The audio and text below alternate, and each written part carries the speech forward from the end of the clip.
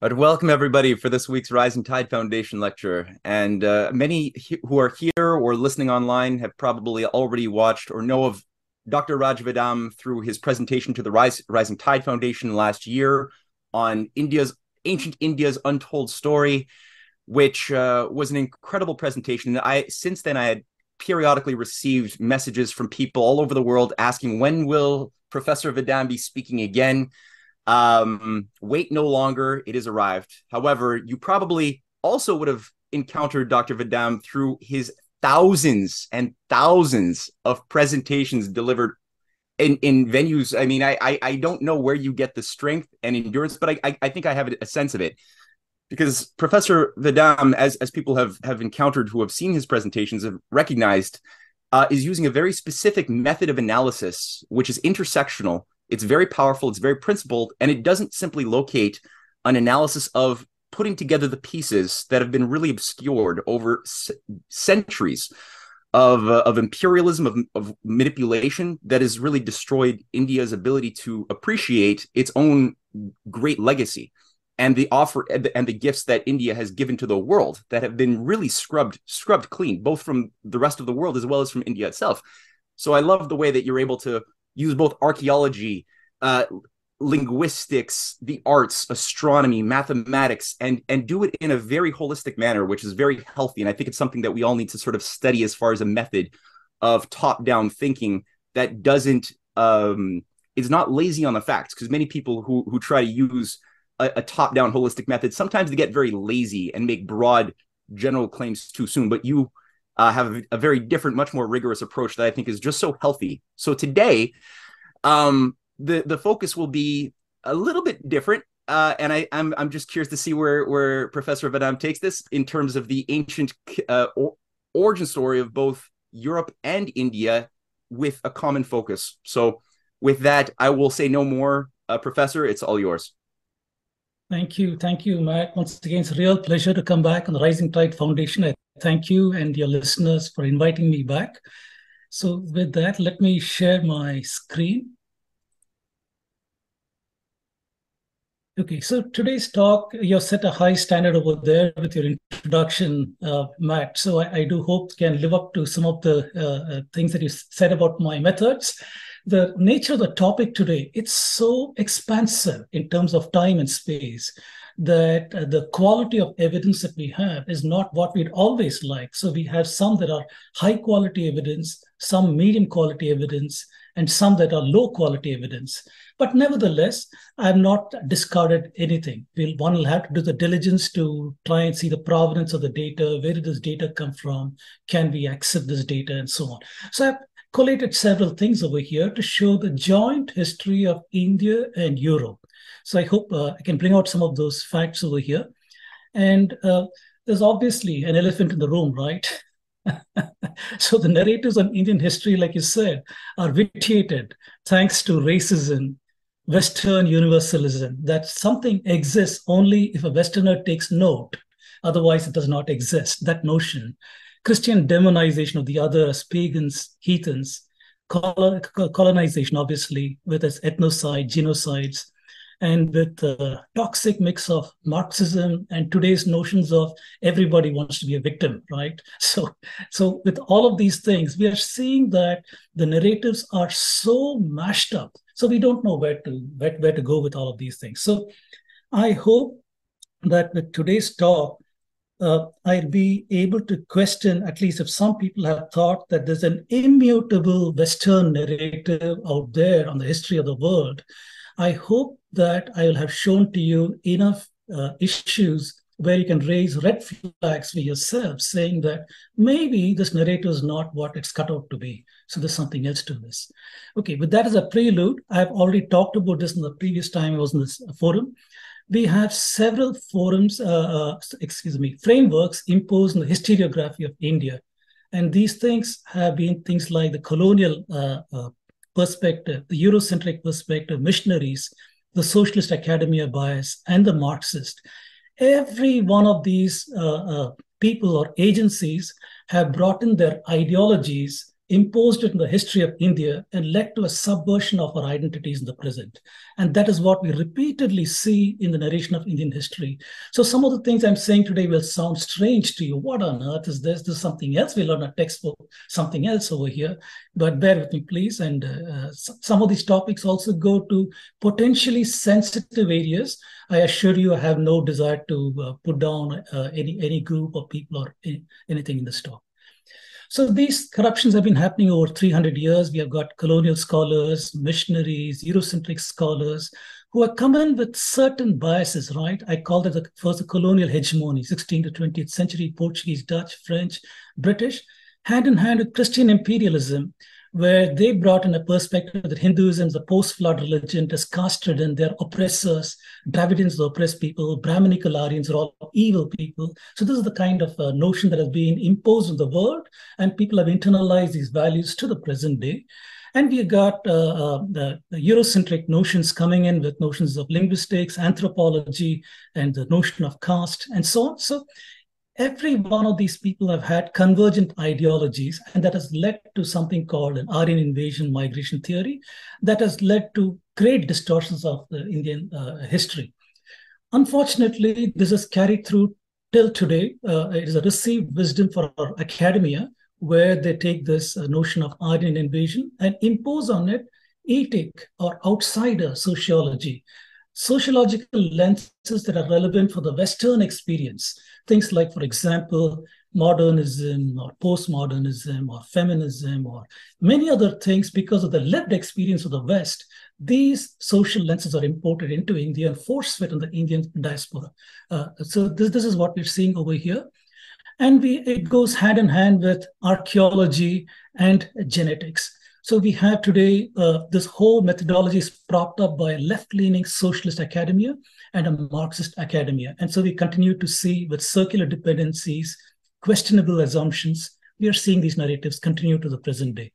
So in a high-level framework, I can say that there are several ethic frameworks imposed in the history of India with these kind of people, the colonial, Eurocentric, missionary, socialist academia, and Marxist, and I've shown a kind of a cartoonish way of looking at it, but nevertheless, at a high level, this is indeed true. The colonial people want to uphold biblical chronology, so that is their reason, and show Hindus as primitive, backward, stagnant, superstitious, discriminatory. And the Eurocentric people want to show the same and to show superiority of the white Europeans. Missionaries want those things, and in addition to promote Christianity and to show in India class conflicts and the victimhood of several groups who they wish to convert. And the socialist academia, they come in with the same to bring in an oppressor-oppressed kind of a narrative on the Indians, and to show Hindus as primitive, backward, stagnant, and so on, and history from below, the subaltern, if you will, and these kind of things. And the Marxists, yes, they too are interested in showing that the past is primitive. It's got to be jettisoned for progress, and all of history is a history of class conflicts, and they wish to show class conflicts everywhere in India. And they also want to show the subaltern, oppressor-oppressed narratives, claim victimhood, and these kinds of things. We also have a deracinated framework in India, southern India especially, in one state, Dravidianism, which has internalized these values, become deracinated in the process, and they want to show that they are distinct from from Hindus, who they claim are Aryans, and they show a similar kind of thinking over here, and they're hand in hand, they work with Christianity over here. Today, we got two more forces that are vitiating the atmosphere, which is Islamism and wokeism. They also have a similar kind of perspective. And these things do happen, unfortunately, and today's narratives are vitiated by these things.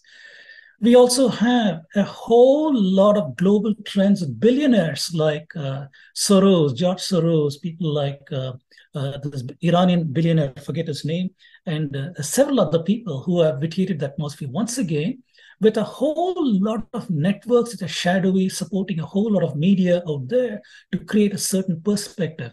So we are seeing that extremism is hiding behind a cloak of victimhood and squashing dissent with a threat to cancel you out, the cancel culture, if you were to say things that are not acceptable by the mob mentality over here.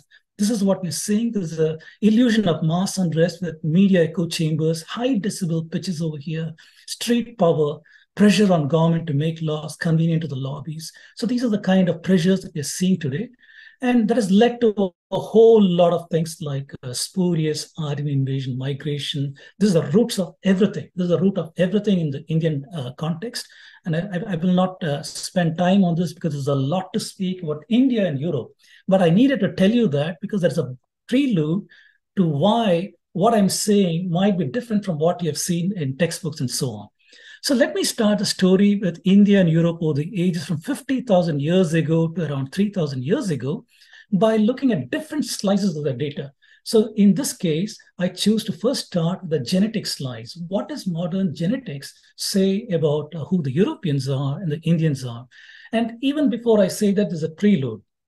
Some of us look at this and say, how on earth did people get along in an era when there were horse buggies or bullock carts and things like that? There were no aeroplanes, no ships, and no automobiles. How did they get across?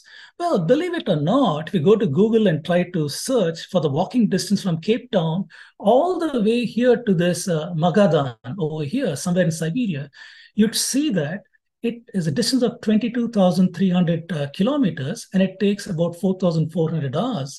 And in 2 years, a person walking, determined person, could reach from the south to the north. So it's not as fantastical as we'd like to think that there's human contact between various parts of the world. Yes, it was there in an earlier era. So that's the prelude. So Stephen Oppenheimer, he collated some of the evidence that is there in genetics on the maternal mitochondrial DNA, and he wanted to show what is the relationship between peoples of the world, how the world is populated, and he shows an out of Africa model that starts approximately 90,000 to 80,000 years ago, when a group of individuals crossed this Gulf of Oman and so on, reached India and went through the triangular part of India all the way to Sumatra, a generation by generation migration. And this is a result based on the existing maternal mitochondrial DNA. This doesn't mean to say that the world was an empty space when before this migration happened. Yes, there were archaic humans living. There were Neanderthals in Europe. There were Denisovans. There were all kinds of people. India's got evidence of archaic humans who lived there in addition. So this is the mutations that we can trace back to Africa. That is what we're talking about over here. So by 74,000 years ago, we know there was a supervolcano in Sumatra, and that led to a 1,000-year ice age because it was such a big volcanic explosion, and the population crashed. And today, statistically, we can see that we are all the product of about 10,000 adults, breeding adults, who survived that event. All of us. All non-African populations of the world are related to these 10,000 people who are expected to have survived this crash. This is a archaeological site in India where even today they find this volcanic ash. Then a repopulation of India took place from both the east as well as the west. And about 55,000 years ago, the ice ages that had covered most of northern Europe, Northern America, that area with glaciers, that had receded. When that receded, it also coincided with the dying out of the Neanderthals, and that led to a vacuum over there, which is filled in by humans from this part of the world, basically India, who crossed the Bosphorus and became the ancestors of the future Europeans, if you will. So they landed up over there in this time frame. And about 45 to 40,000 years ago, we see groups of people from approximately Sumeria, Gujarat, from the eastern part of India. They coalesce in Siberia, and they go on and cross the Bering Strait and land bridge at that time and become the future Native Americans about 25,000 years ago. So this is what we learned from maternal mitochondrial DNA.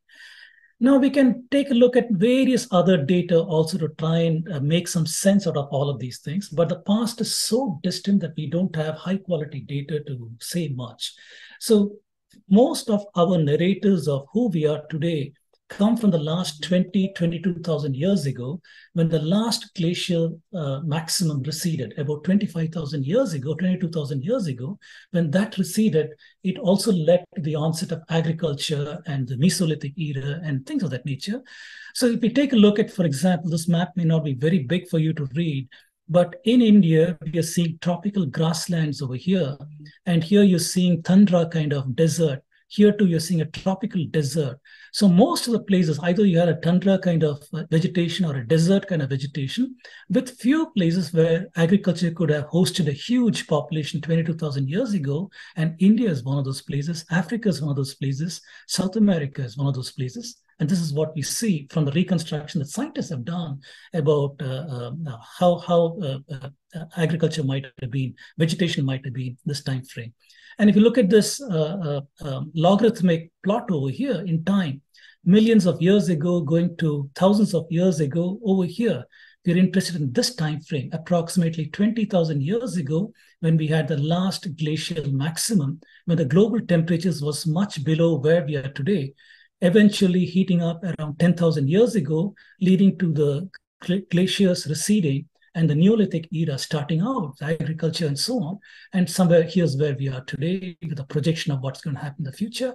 And somewhere around here is where scientists try to mark a period as Mesolithic.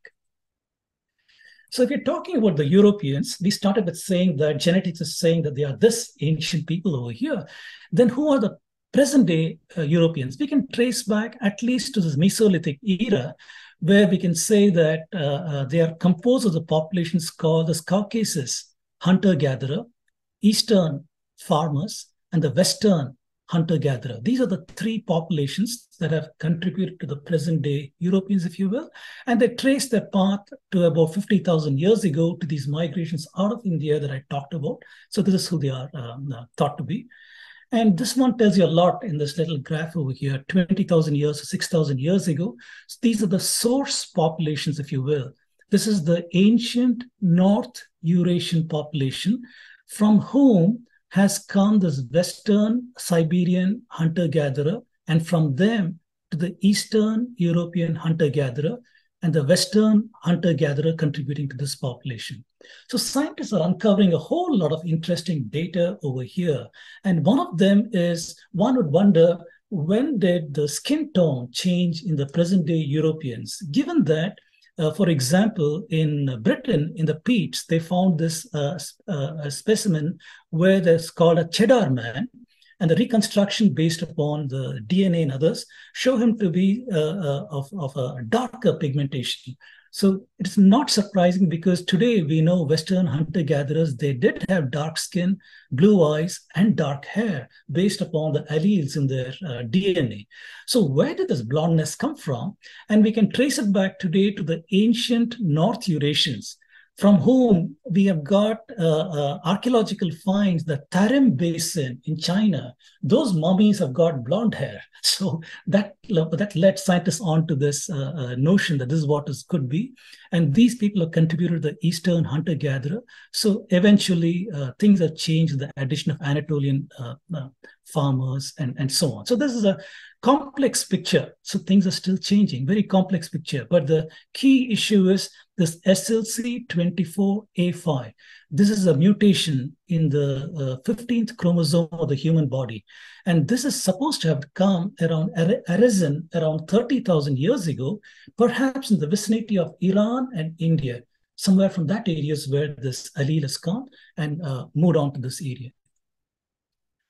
So moving on to about 10,000 BC to 4,000 BC, about 12,000 years ago, we are seeing the Neolithic. Neolithic is marked by agriculture.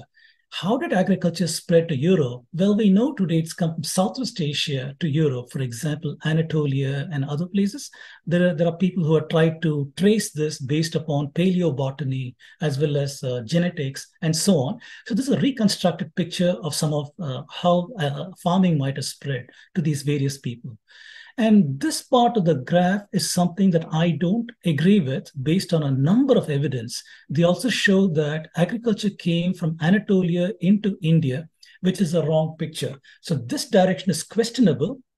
But there is no problem about this direction from this part on. And I'll try to present evidence for why this is questionable going forward. So this is a paper that came out in 2019 that tried to talk about ancestry clients, these ancient people, what is their genetic lineages looking like? That is the kind of question they set out to answer. And they identified several groups over here. This South Eurasian family in the early Holocene means around 12,000 years ago. The Indus client is the Indian, the Central Asian client, Caucasus, and the European client. So you're seeing from here, 4,500 BCE, this is the orange color, if you will. That orange color is spreading out. You see them in Iran, you see that in Anatolia, and that is the orange color. Even here in Yamnaya, you're seeing that, including the Anatolian farmers and so on. So this color comes from this side over here, and this color is coming from this side. So looking at it, we can say that there's an influx of farming technology from this region of the world that has gone into Anatolia, and from Anatolia spread into Europe. That is the picture that comes out of this. And if I make an assertion like that, I need to provide at least some evidence for why this picture says what it is. This is a paper that came out in Cell in 2019 that is talking about the Indus Valley climb in this orange color with a mix of Andamanese hunter-gatherers going back to an ancient time. They had a common ancestor about 40,000 years ago, if you will. And around much earlier time, 12,000 or before 12,000 years or so, these lineages split off. And if you go to Iranian hunter-gatherers, there are 100% of the same color, which is Indus Valley cline. And as you go down in time, you see the Iranian herders, early farmers, if you will, and going even further down to 4000 BC, you're seeing Iranian farmers, Eastern, with the same ancestry, but they're starting to get Anatolian ancestry over here, a mix of these two is happening. So the latest genetic studies are still saying there's an impact out of India in this time frame. And one more data point, which is very intriguing. This came in Genome Biology in 2007, where this researcher wanted to show the genetic ancestor of the common house mice. And what we are seeing is the house mice ancestry he tracked back to India, anywhere from 40 to 12,000 years ago. And it is from India, it goes to Madagascar, to Northern Africa, to Europe, to Southeast Asia, to China, and so on. We know today that house mice have got close relationship with humans, right? So wherever there's agricultural produce and stored in a barn or elsewhere, mice come there. And when humans migrate out, the mice follow them. So here too is indirect evidence, if you will, by looking at mice ancestry that is talking about the same thing. This is a paper that came out in 2022 in Science in Nature, and this is talking about millets. And they show that third millennium millets are from India. It comes into this fertile crescent in this area. All these red is first millennium, blue is second millennium, and yellow is the third millennium. So this paper also seems to say that millet is an agricultural innovation that has come from India into Mesopotamia in this time frame. So taken together with all of these, we can say that the Neolithic civilizations were influenced by India in several ways. The genetics is saying that, and we are seeing in archaeobotany showing similar kind of things. One more paper that came out in Current Biology in 2022 and wanted to address a question of something called lactase persistence. Now, as human mammals, we are able to digest milk when we are young, but we lose the ability to digest milk in our later times. But then how did Europe get lactase persistence, meaning the ability to digest milk even in adulthood? And several people tried to see, is that because of migration, or is it because of natural selection, or what is it? And it appears that such an ability has come in Europe only in the last 3,000 years, the ability to digest milk. Very, very interesting to see these things. All right, so far I've addressed the joint ancestry of the Indians and Europeans going back to an ancient period of time, looking at genetics, looking from the Mesolithic era, going all the way to the Neolithic era, looking at agricultural innovations and so on. I'd like to take a different slice of the data now. what can we infer from very early religion? And when I say early, I mean 50,000 to 25,000 years ago. It may look bombastic to you, but then there are some hints that we have from the ancient past that we can see, and that is of shamans. So, in the genetic migrations, we learned that as an out of Africa model, India is the first place outside Africa where resources, climate, safety have ensured provided an equilibrium for the migrants who, for the first time with a full belly, you can sit under a tree, look at the stars, and ask, who am I? What is my purpose in the world?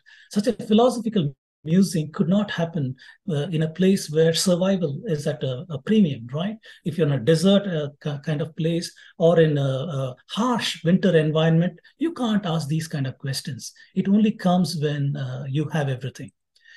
So the shamans is a North Asian word from Pali, which is a shramana, basically, ascetic, monk, and so on. It's a technique of religious ecstasy. They are intermediaries between the human and spirit world. They do dancing, beating drums, smoking, get into trance-like state, and they treat ailments by mending spiritual imbalances. They have reverence for nature, trees, animals, sky, world, ancestor, spirit, snake, as a precursor of Tantra, Shaktism, and Shaivism. Very intriguingly, we have some archaeological evidence for this. And this is 30,000 years ago in Czechoslovakia, in the Pavlov Hills. A lot of intense archaeology is taking place where they found several artifacts going back 30,000 years ago. And one of them was a human skeleton with a red color on it, painted red before laid to rest. And it was found to be of a woman's body. And a body of a fox was placed in one hand. The fox is an indication that the person was a shaman. It has a long history as a shamanic spiritual guide. And then they also found near the grave bone flutes, oven filled with 3,000 small pieces of baked clay, just like talisman. In the old days, people have a spell, wear a talisman for protection and things like that. We are seeing things like that in the shape of human feet and so on. So clearly, we are seeing that this person 30,000 years ago was already a shaman doing some kind of spiritual healing in Czechoslovakia, bang at the time of migrations out of India going when the ice ages have ended. We are seeing that evidence over here. And if you can go all over the world, you see this common culture.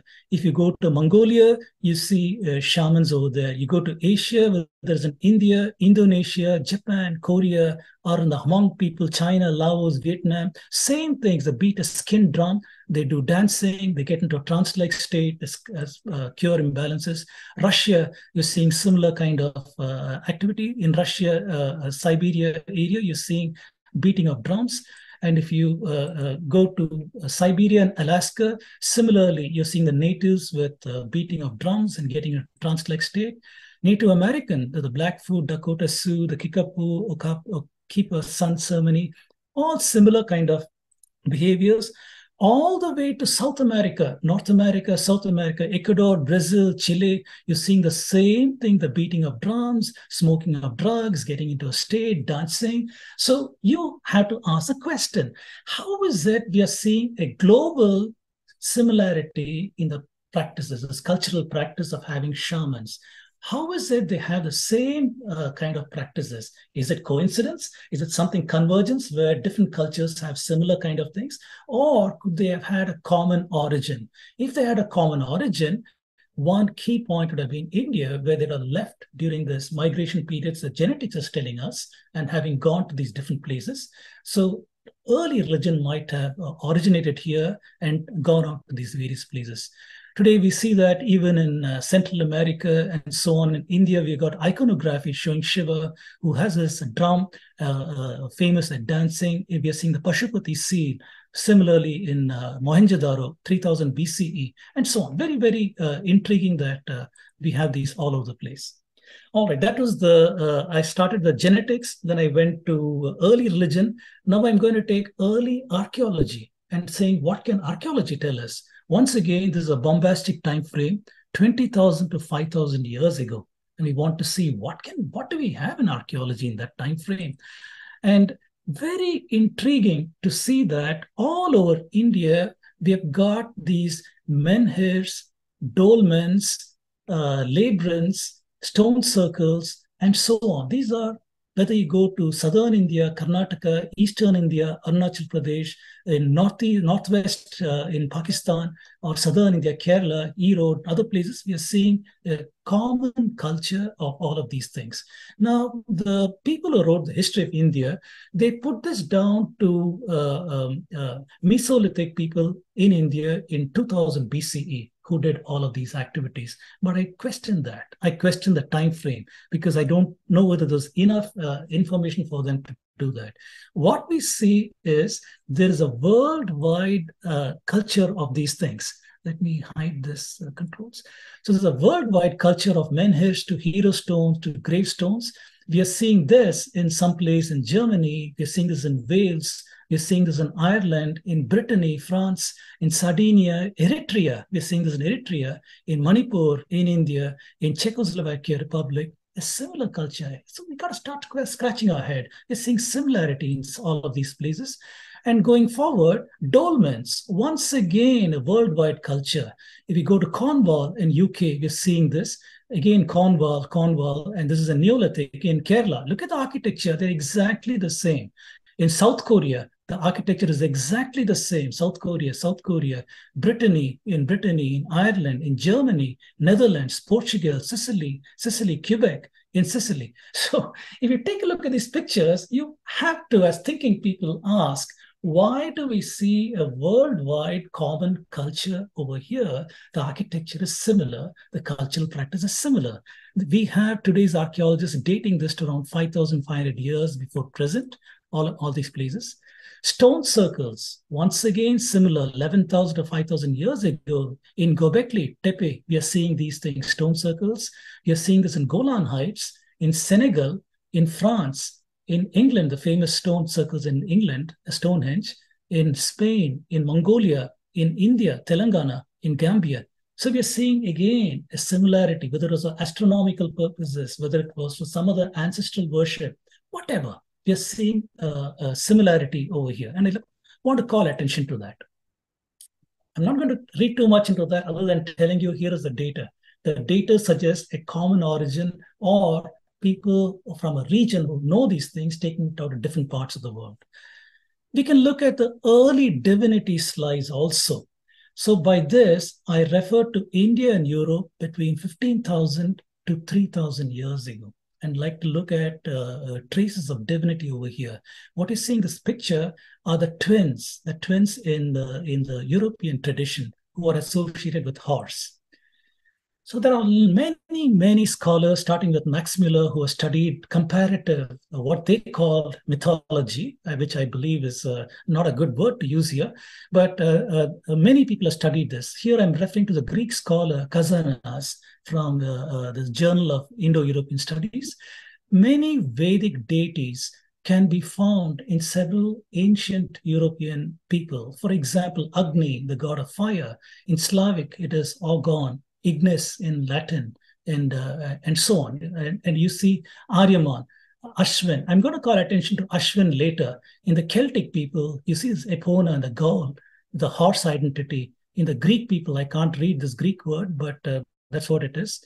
And you're seeing in Irish, Baltic people, then Deus, you're seeing in Hittite people, the Roman people, and Jupiter in the Roman, Germanic people, the Lithuanian people, Indra, again, the Mitannis, the Kassites, the Celtic people, we are seeing their names, Maruts, and Surya. I'm going to call attention later to Surya, Ashwins, and Ushas. So please note that. Surya in the Kassites, in the Greek, in the Roman, in the, what is this now, Old Norse, in the various other places, Baltic, you're seeing the names used for them. Ushas in the Greek, in Roman, Aurora, and so on. So clearly, we are seeing that the Vedic deities seem to be referenced in many other ancient European cultures and civilizations. Of course, the linguists have got a story for this. They say there was a Proto-Indo-European, where there's a proto-language religion also. And this proto-religion had all these divinities that went out because of linguistic migrations. That's how they evolved. That is a story from linguistics, but we are seeing data to the contrary over here. So let me continue on.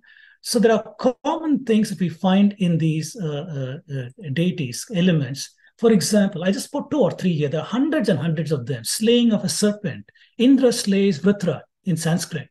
In the Avestan, we are seeing the Janath Azim slays a serpent, Azi. In the Hittite, you're seeing this person slaying a beast. In the Slavic, Perun is slaying the dragon, Veles. The drink of immortality for the god, Soma Amrita in the Sanskrit. The Tharani, this one, overcoming death in Avestan. In the Norse, where the Mimir's well. Battle of gods, the Devas versus Asuras in Sanskrit, of the Devas and Angra Mainyu versus Ahura Mazda in Avestan. Olympian gods versus the Titans in Greek. Asir versus Vanir in Norse. So there are many of these parallels. I don't have space or time to talk about them, but clearly there is a common origin to many of these stories that we see.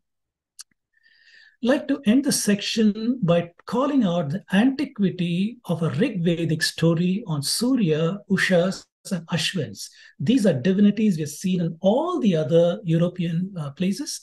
And I have done some research on this. This is based on the Rig Vedic verse over here. For example, it is saying Usha's mighty goddess awakened the Ashwins and appear. Usha's is a goddess of dawn. So it's reference that Ashwins are coming with the dawn.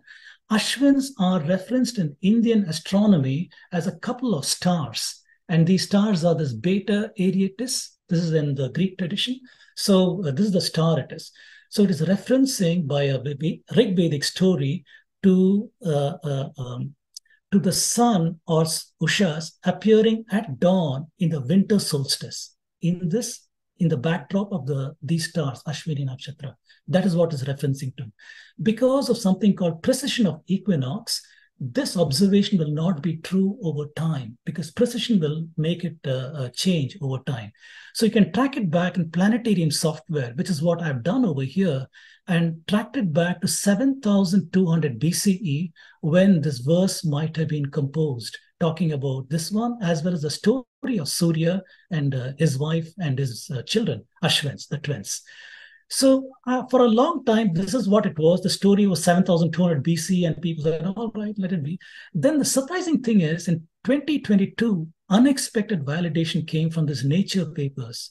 This paper came out talking about a solar storm 9,125 years before present, smack down in 7,200 BCE. A second paper said tree rings reveal proton events in 7176 BC. Once again, 7,200 rounded off over here. So I've written this whole thing up, which you can reference in this link over here, rajvedammedium.com. Once upon a time, 9,000 years ago, you'll find a detailed write-up where I'm calling attention to the Carrington event, which was a solar storm, and how brilliant it was.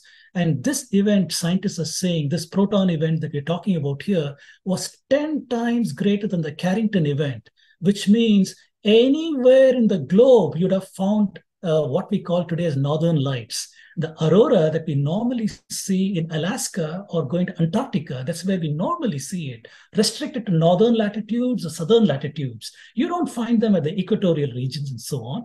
But this proton event was so great that you'd have seen these northern lights all the way, perhaps even in India. So this story is a remembrance of that. That's what I'm calling it out. And this validation from these. So why did I say this? Because we got Indo-European divinities who seem to be derived from the Rig Veda. The linguists are saying that this is around 3000 BC, 1500 BC, and so on. But I'm showing to you here, this incidence goes back 9,000 years. So it is very, very intriguing to see this. Going forward, we see the famous Mitra panel. This is there in a museum in Paris, I believe, from 100 current era. So on one side of the panel, it shows this person who's killing a bull.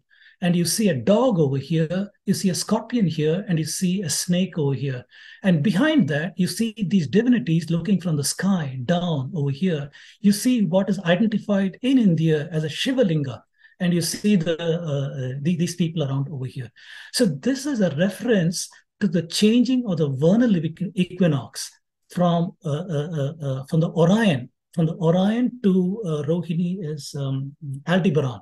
So from Orion to Aldebaran, when precession changed which should appear the vernal equinox position that goes back to 4000 BCE.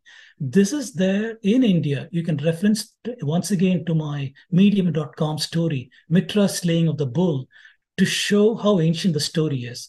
This story is there also in Mohenjo-daro, Harappa. Harappa is now 3000 BCE. In this seal, we are seeing the slaying of the bull here, and one more where this warrior is slaying the bull over here. This is an ancient story coming out, marking the passage of time, if you will.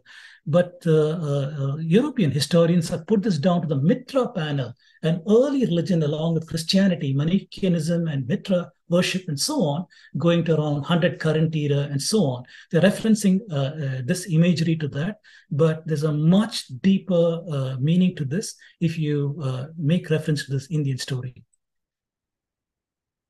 And I also wrote one more on Medium called The Ancient Celts and the Ramayana. Very intriguingly, Ramayana is one of those epics in India which various people have tried to date. You'll find dates from 5000 BC, some people even more ancient and so on. But if you were to list the properties of a hero in the Celt, the hero is called Fionn MacCool. He's virtuous, wise, compassionate. He's born after his father dies. He studies under a poet called Finn Acis and wardcraft from this person in the forest. At 10 years old, he kills a fire-breathing monster called Tauta di Danan, which is a progeny of Dhanu or Aditi. His wife is transformed to a deer by an angry druid because she rejects his advances, and Fionn spends years searching for her. And he builds a causeway, which you can see in Ireland even today, to go and battle with a giant on an island. And amazingly, there's an exact parallel in the Ramayana. Rama is virtuous, compassionate, wise. His father's under a curse that when his son goes away from him, he'll die. As a teen, he goes to a forest and learns warcraft from Vashishta and Vishwamitra, two sages. And as a teen, he kills Asuras, who are the progeny of Diti. Now, Diti and Aditi are two goddesses in the Vedic tradition from whom have come the Asuras and the Devas. And there is a 90-degree reversal, 180-degree reversal of that when you go to Iran, where the Devas become the bad guys, the Asuras are the good guys. So in the Celt story, we are seeing that the bad person is Dhanu or Aditi's progeny. But in India, it is Diti's progeny who are bad. So very interesting to see that. And Rama's wife Sita desires a shape-shifting golden deer when she's in exile and she's abducted. Rama spends years searching for her. And the story says that Rama built this bridge, Rama Setu, between India and Sri Lanka to go to that island, battle with the villain, and rescue his wife. Very interesting to see these parallels. So I just call this out as an intriguing story over there. We also have, if you look at the Celts, they celebrate something called, I don't know how to pronounce this word, but I'm calling it Samhain. I don't think my pronunciation is right. And Indians have something called Pitrupaksha. So Indians identify when the sun starts going towards a southern region called Dakshinayana, 6-month course, and they refer to that path as a path of the ancestors between June 21st to December 21st, with the equinox on September 22nd. And soon after the equinox, when you're deep in ancestor territory, on the new moon over there, Indians celebrate an offering to ancestors called Pitrupaksha. Amazingly, the Celts do the same. They observe the Samhain as a feast for their ancestors, halfway between equinox, which is September 22nd, and December 21st. These days it is normalized to October 31st. They leave offerings for ancestors, and they were termed as pagans by the Christians, who usurped this festival from 9th century onwards on November 1st and 2nd as All Saints' Day, All Souls' Day, with October 31st celebrated in Western Hemisphere as Halloween. So very intriguing to see this cultural tradition going back to ancient times. Now, a little something to talk about the Indian evidence for people going out of India. In the Rig Veda, we have allusion to a battle of 10 kings, where all these tribes on this side, they fought with King Sudas, with the sage called Vashishta on one side, Vishwamitra on the other side. In this battle, Sudas defeated all of these people, and these tribes were forced to migrate out of India. This is what the tradition says. The tradition says these tribes called Alina, Anu, Brigus, all of these people, were left India after this. Now we don't have a date on the story because Rig Vedic dating is a contentious topic in linguistics and so on. There is no date on this. So let me not even put a date on this. So going forward, we are seeing today there are some people, for example, Srikant Thalagiri, who is a linguist, who's trying to analyze some of the linguistic claims. They're trying to identify these tribes with Indo-European tribes mentioned in the Rig Veda. For example, the Dasa tribe, Abistan Dahi, or the Turkmenistan Dahi, or Romanian Dacian, Brigu with these people in Turkey, this Balana with the Baluchi people, the Bolan, these people with the Parthava, these people with southern Afghanistan, Pashwa, with Pakhtun, these people with Khiva in Uzbekistan, the Alina with the Alans in South Russia, or with the Hellen in Greek, and so on. So we are seeing that there are attempts made to track linguistically what these tribes mentioned in Rig Veda are, and can we identify them with these so-called Indo-European people who live in these areas. And recently, one of my friends also wrote this book, Jijit Ravi, on the rivers of Rig Veda, where he called attention to these migrations that took place from India, the Anu and the Drihyu tribes who went out to these various places between the Slavic, Baltic, Germanic, Celtic, Italic people. Now, this looks fantastic if you just read this, but based on the data provided so far, talking about the Neolithic era, the Neolithic the innovations that went out there, the genetics, the archaeology, as thinking people, we must just ask, how do we make sense out of all of these things? Are there alternate explanations? Or is this the best explanation that can fit it? These are the kind of questions that we must ask, but there's an intriguing one over here. So I'd like to show you some artifacts to support this prehistoric contact, right? These are very ancient contacts I'm talking about. Intriguingly, in Maharashtra, which is a central state in India, in a place called Ratnagiri, we are seeing scarab, which is on the petroglyph on the rock over here, which is 12,000 years old, based on the archaeologists at Deccan College. This exact same motif is there in sarcophagus in Egypt going back to 2000 BCE. Very intriguing to see this connection across time, almost 1,000 years. In science, there was this story about Ozzy. Ozzy was an iceman who was found in the Alps, and they thought it was a recent murder, seeing how well that body was preserved. But they discovered it is 5,300 years old, and a lot of studies have happened on this iceman. One of the studies was to see stomach contents, to see what was his last meal and so on. And they found this H. pylori bacteria. This H. pylori bacteria has also got a genetic lineage. And the strain that he hosted resembles the Asian strains found in Southern Asia or in India. Very interesting to see this. So how on earth did this man who died on the Swiss Alps, Italian Alps rather, how on earth did he have an Indian connection? Did he eat a curry meal, or did he have social relations with an Indian woman, or whatever? Very, very interesting to see this. Then we know that there was a monsoon failure in India for about 100 years, around 2000 BCE.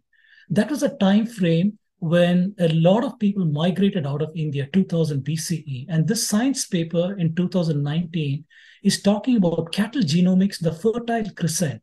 It is talking how suddenly there was a widespread introgression of zebu. Zebu is this humped bull, very familiar Indian cattle, into this region. And it says it was stimulated at the onset of the current geological age, 4,200 years ago, by multi-century drought.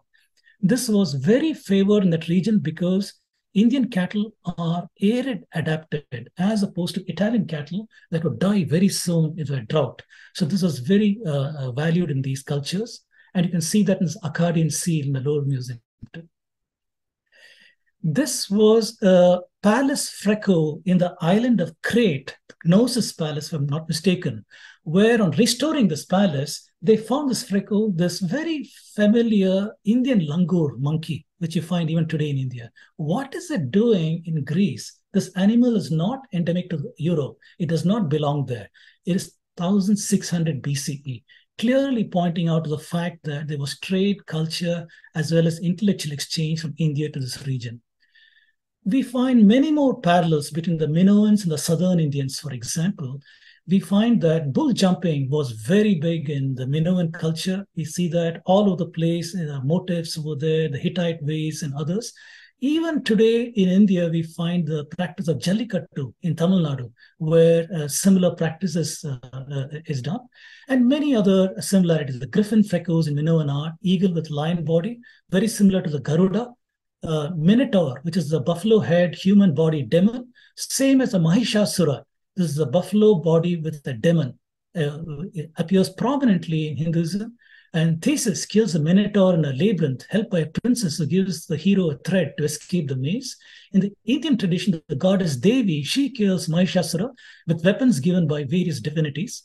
And there is a labyrinth in Crete, there are labyrinths in southern India, which the archaeologists have put to the so-called Iron Age.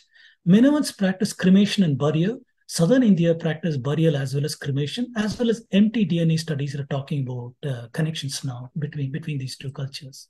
Very interesting, intriguing to see these things. I've talked about this often. You give me any Greek story, and I'll show you a parallel with an Indian story. I often talk about this missing seventh sister in the Greek tradition, the Pleiades, virginal companions of the goddess Artemis. And one day they're playing in a lake, and the Orion is a hunter and a serial predator at that. So he sees these girls, he's enamored by them, he chases them all over the place. Artemis is wild. She goes to Zeus and says, "Protect my girls." Zeus doesn't care. So eventually Artemis has Orion killed by a scorpion. And Zeus makes both Orion and the Pleiades as stars in the sky. Orion is this huge constellation, Pleiades is a small constellation. And the thing is that the Greek story references seven sisters. But if you look at the Pleiades today, you only see six of them. Where is the seventh one?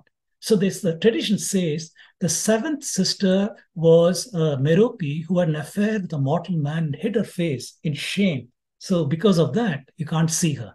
That is a tradition. There's an exact parallel in the Indian context too. And this has reference with a slight twist to it. Agni is officiating at the Homa of the seven rishis, and he's besotted with their lovely wives. He sees their wives and is really enamored by them. He's ashamed of himself, and he goes off to practice meditation and tapasya to atone for his transgression. And his companion is Swaha, and she has unrequited love for Agni. So she practices deception. She knows his weakness, and she assumes the form of the Saptarishis' wives, and she seduces Agni. And she could not take the form of the seventh wife, Arundhati. Her chastity is legendary in India, so she could not take her form, but only the six other sisters. So the six-headed Kartikeya or Skanda was born, causing great disturbance. The forest dwellers go to the gods and say, "We saw this illicit romance of Agni with these people," but then the wives are all innocent. So they left their husbands for the great bear, the Saptarishi, and they left them and became the Pleiades. So this is the Indian story. The seventh sister, Arundhati, she remains with her husband Vashishta. She's here, Mizar Alcor, that's a twin star in the Great Bear. She remains over there. So in both cases, there's a missing seventh sister, but there's a reverse, right? There's the same notion of illicit romance and so on. So slight changes, stories are the same between Greek and Indian traditions. This is the very famous Kundestrup cauldron. This is found in Denmark and dated by archaeologists around 200 BCE. It shows this figurine over here. So this person with antler's head and surrounded by animals like the lord of the forest, if you will.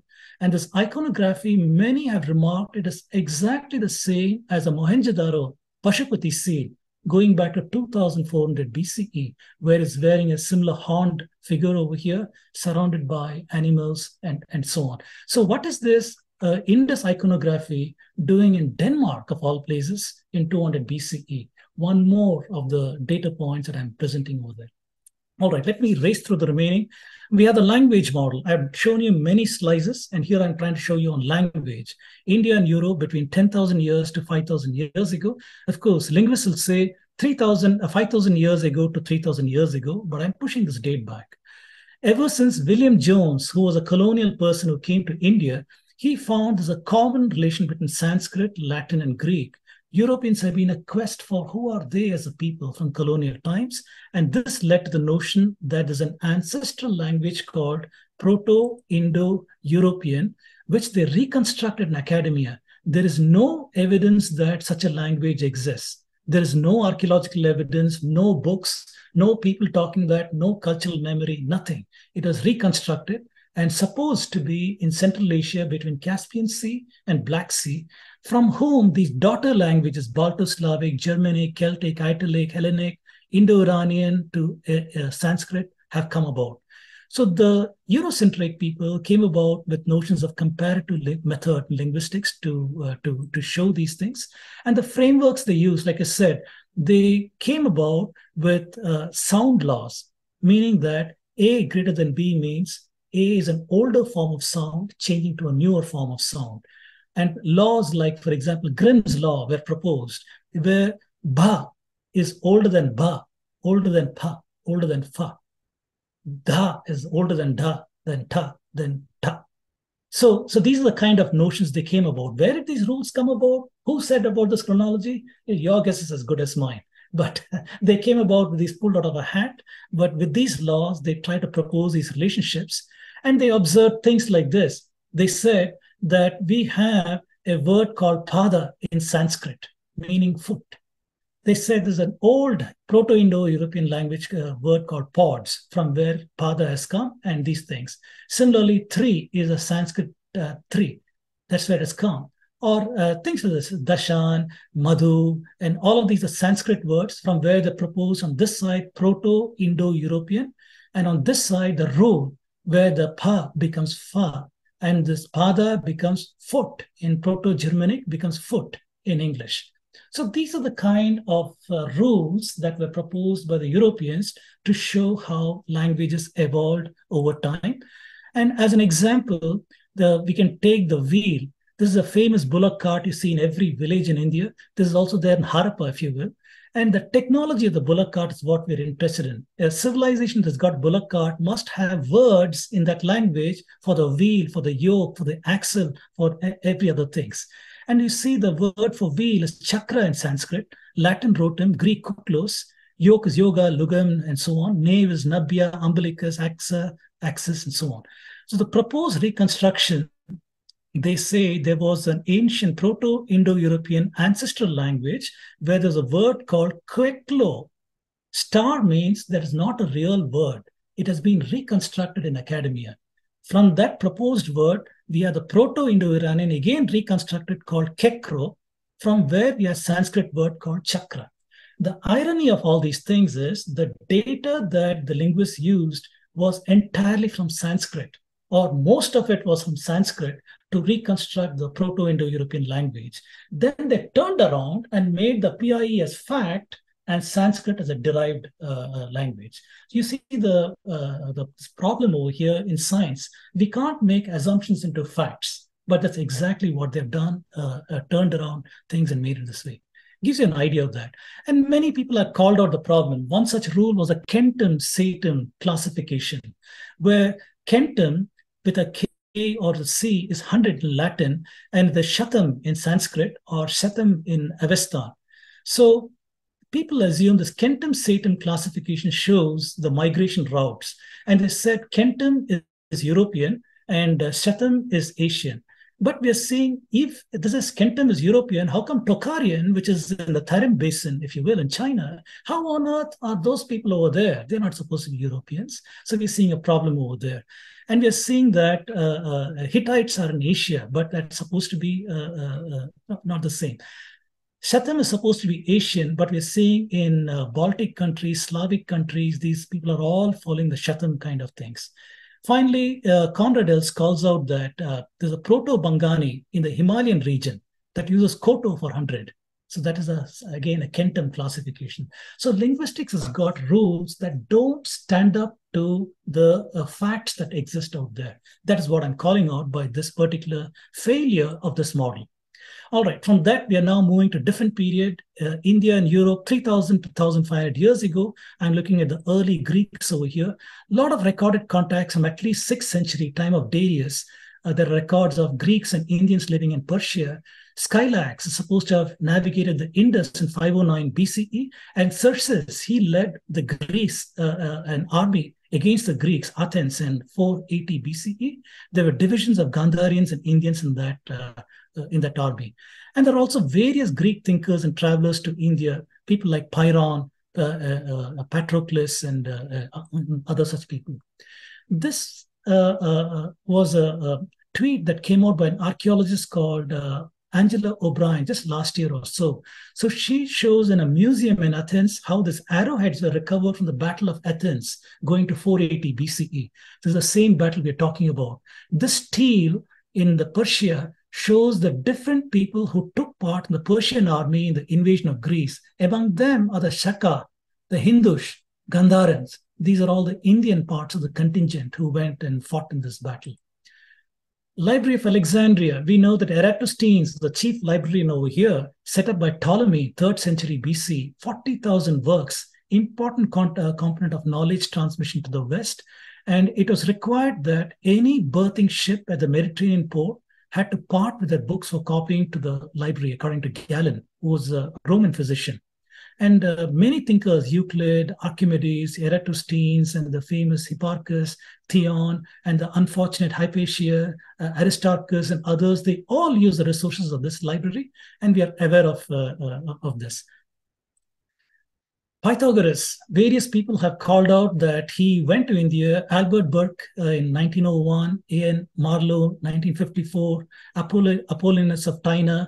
They all say how he went to India, even learned the doctrine of transmigration. Indians believe in vegetarianism, in karmic theory, reincarnation. So he seems to have gone back to Greece and become a vegetarian. And people called him a madman because he wouldn't eat meat.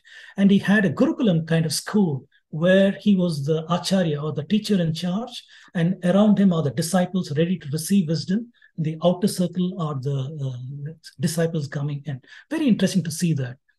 There are connections between Pythagoras and Indian music. I've called it out earlier. Pythagoras is the father of Western music.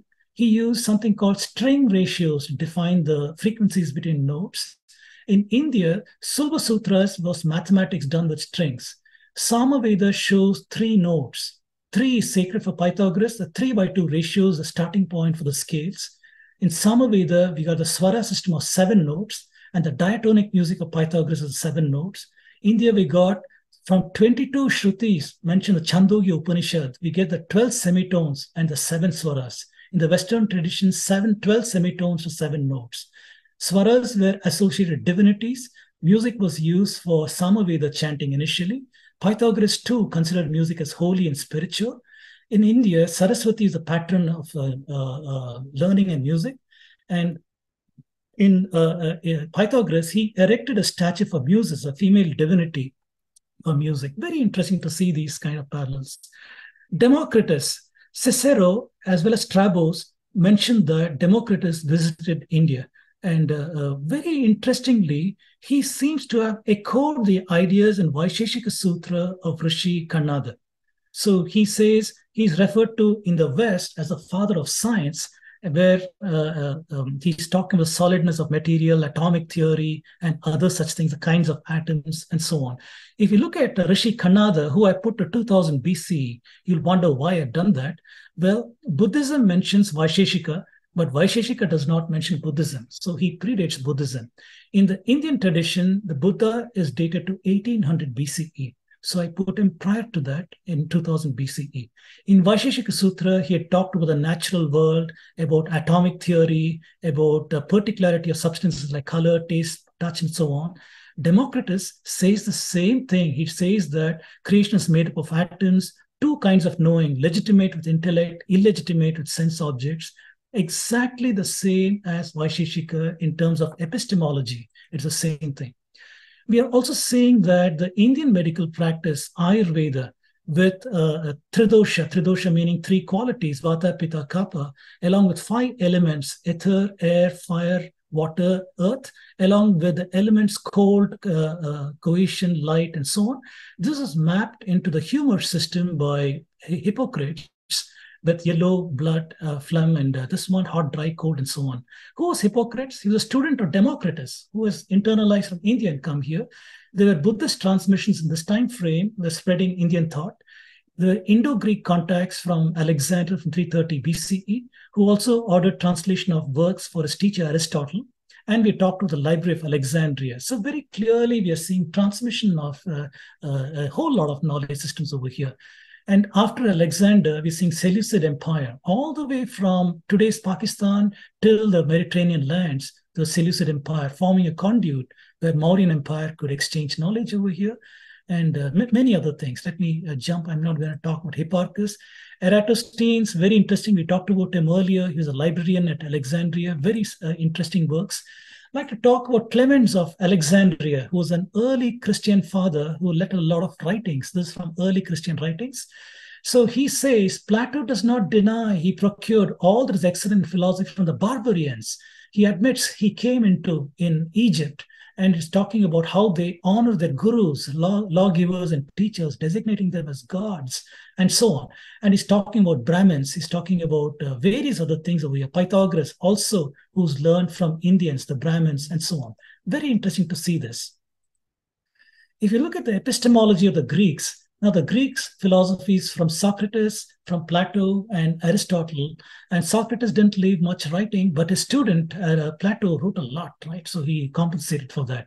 So we are seeing in Plato's writing 3 sources of knowledge. Knowledge obtained from senses is not a true knowledge, but he says knowledge from mind or wisdom, that is a much better quality of knowledge. This is exactly why Sheshika, that Rishi Kanada has said much, much earlier, that there are 2 kinds of inference and perception. 2 kinds of perception. One with the sense objects which can be fooled, and the other through the mind or intellect is a superior form of knowledge.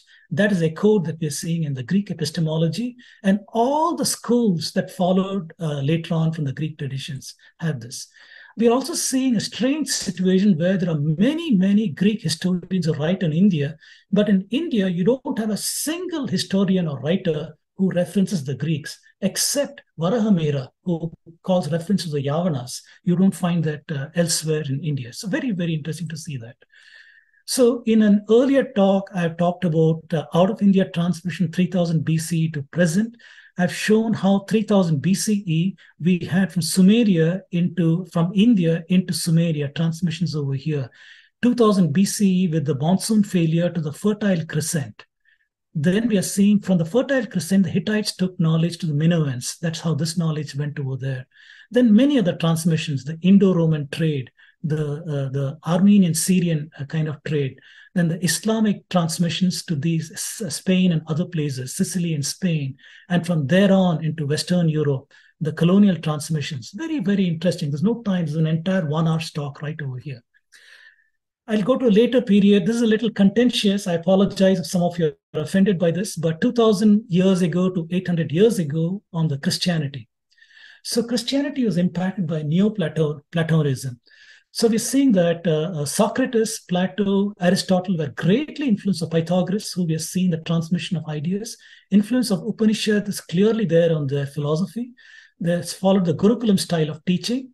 And we also have this historical figure called Ammonius Saccas, the 3rd century, who was an Indian philosopher or yogi settled in Greece, who reconciled Plato, Aristotelian philosophies in accordance with Indian philosophies.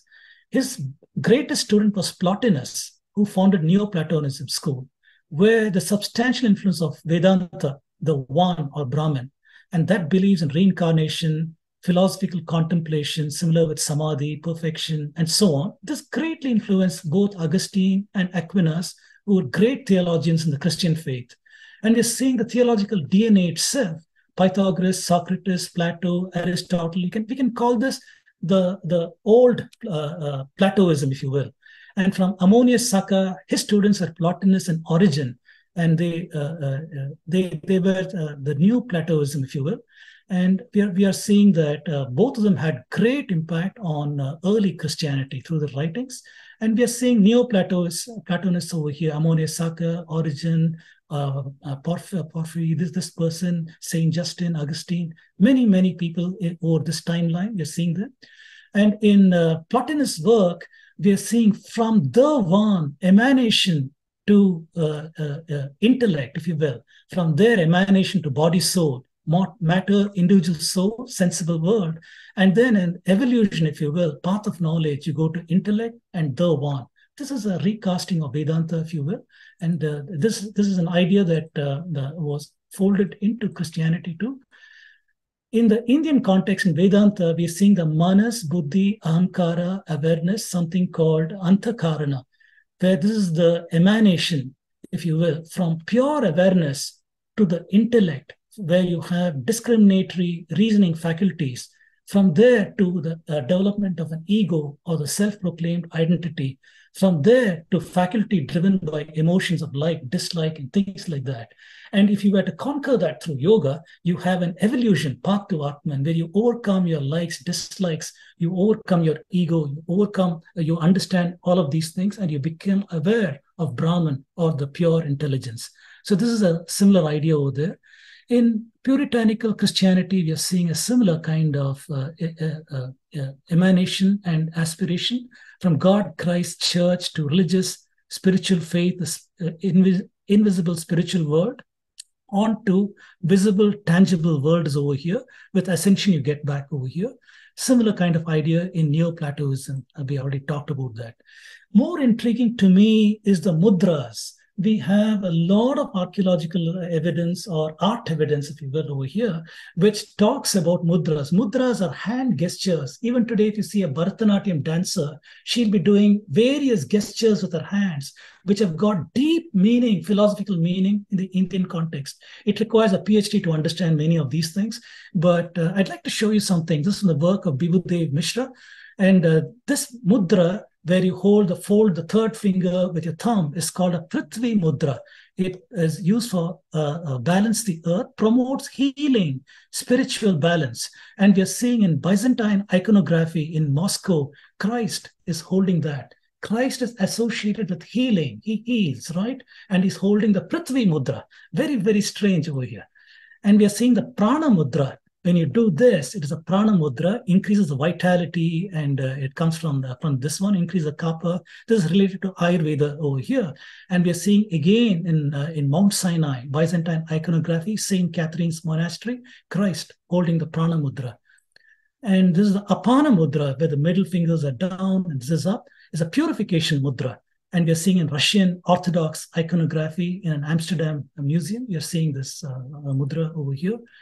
The Karana Mudra dispels negativity, anxiety, fear, depression, and so on. And we're seeing Pope Francis who's making this hand gesture. He might not have known it, but that is the gesture that he's showing over there.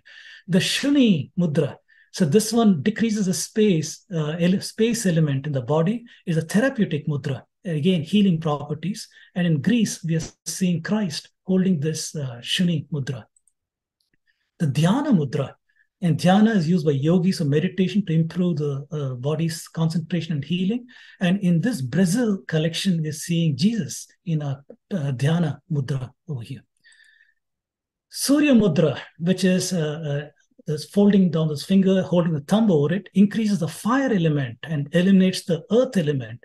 And we are seeing this in Turkey, Byzantine fresco. We're seeing this figure holding this mudra in both the hands over here.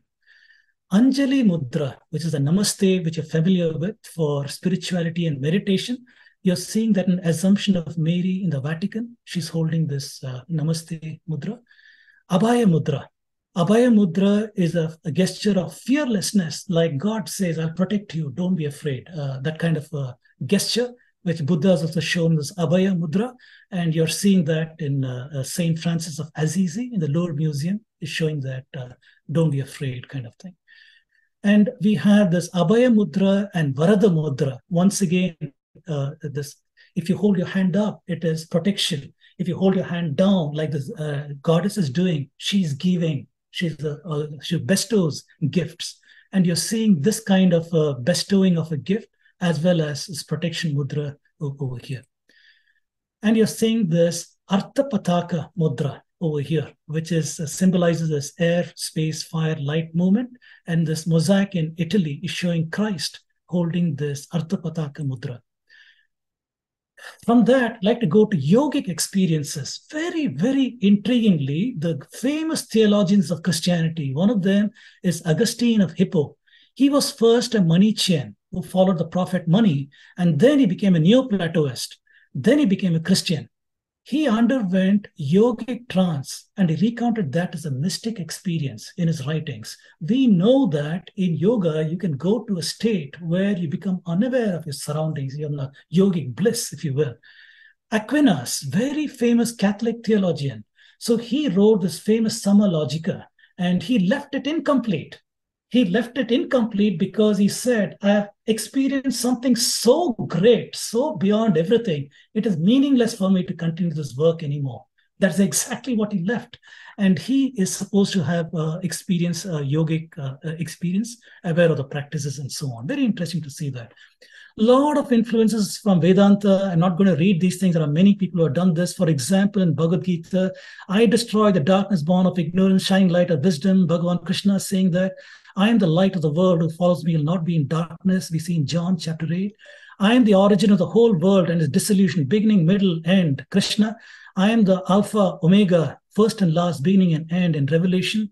And you're saying the whole universe came from Brahman, moves in Brahman, Katha Upanishad. And you're saying, yet God is not far from each of us. In him we live, move, have our being, and acts. Similarly, there are many, many. Go for it, you'll find it. Seek and ye shall find. That is what we see over here, looking at Christian literature and Hindu literature. So many parallels over there. All right, from there, I'll go to early trade slides, both sea and land-based, India and Europe from 2,500 to 1,000 years ago. Famous Periplus of Erythraean Sea from 100 BC to 400 current era talks about the ports in India where Roman sailors could trade. They would come from Mediterranean lands to Alexandria, where the ships would stop. They would take the land caravan here, and in the Red Sea, there would be Indian ships waiting for them with favorable monsoon winds. And from that, Indian ships would take them to these ports over here and here. When the winds are favorable, they go back with goods and cross the land caravan and go back to Mediterranean ports. So this was the way trade was done in the ancient days in many, many things.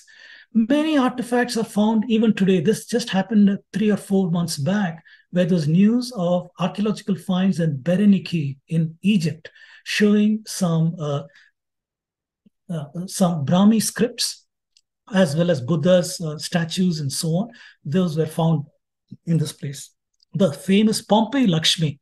So this ivory statue was found in Pompeii, which we know was destroyed in a volcanic eruption in 79 current era. It originated in Maharashtra in Satavahana Empire. It exemplifies the Indo-Roman trade at that particular time. Dioscorides, who was he? He was a Greek physician, 50 to 70 current era. He wrote a 5-volume work called Materia Medica. And that work has got many, many Indian herbs, recipes of drugs. This is used as medicine for 16 centuries in Europe. And for example, this one is the Malabar tree from Malabar, various things. These are all Indian herbs that is discussing and why it can be used. Very interesting to see that. In southern India, there's a place called Arikameda, which is there in Periplus of Erythraean Sea. And this has been excavated and found to be a Roman trading place. Earlier this year, in Twitter, the Israel Antiquities Authority, they excavated a garbage dump. Yes, you heard me right. A prehistoric garbage dump. They wanted to find these early caravan people, when they dumped their goods, what were the kind of things that they had. And they found various swatches of cotton cloth, which is from India on the Silk Road about 1,300 years ago. I found it amazing because this could easily pass off as modern styles and so on. But this is the kind of workmanship that probably existed in that time. There was also an overland trade route, the Silk Road. The Silk Road connected India, China, Central Asia, Mediterranean land, Southeast Asia through various trade networks. Indian knowledge is also part of this trade network. We know that. Transmission in early medieval times, I talked about Dioscorides, and we also talked about the Roman trade. Byzantine emperor, he persecuted people called Nestorians who fled to Kerala, became the Syrian Christians there, and they were a source of transmission to Syria.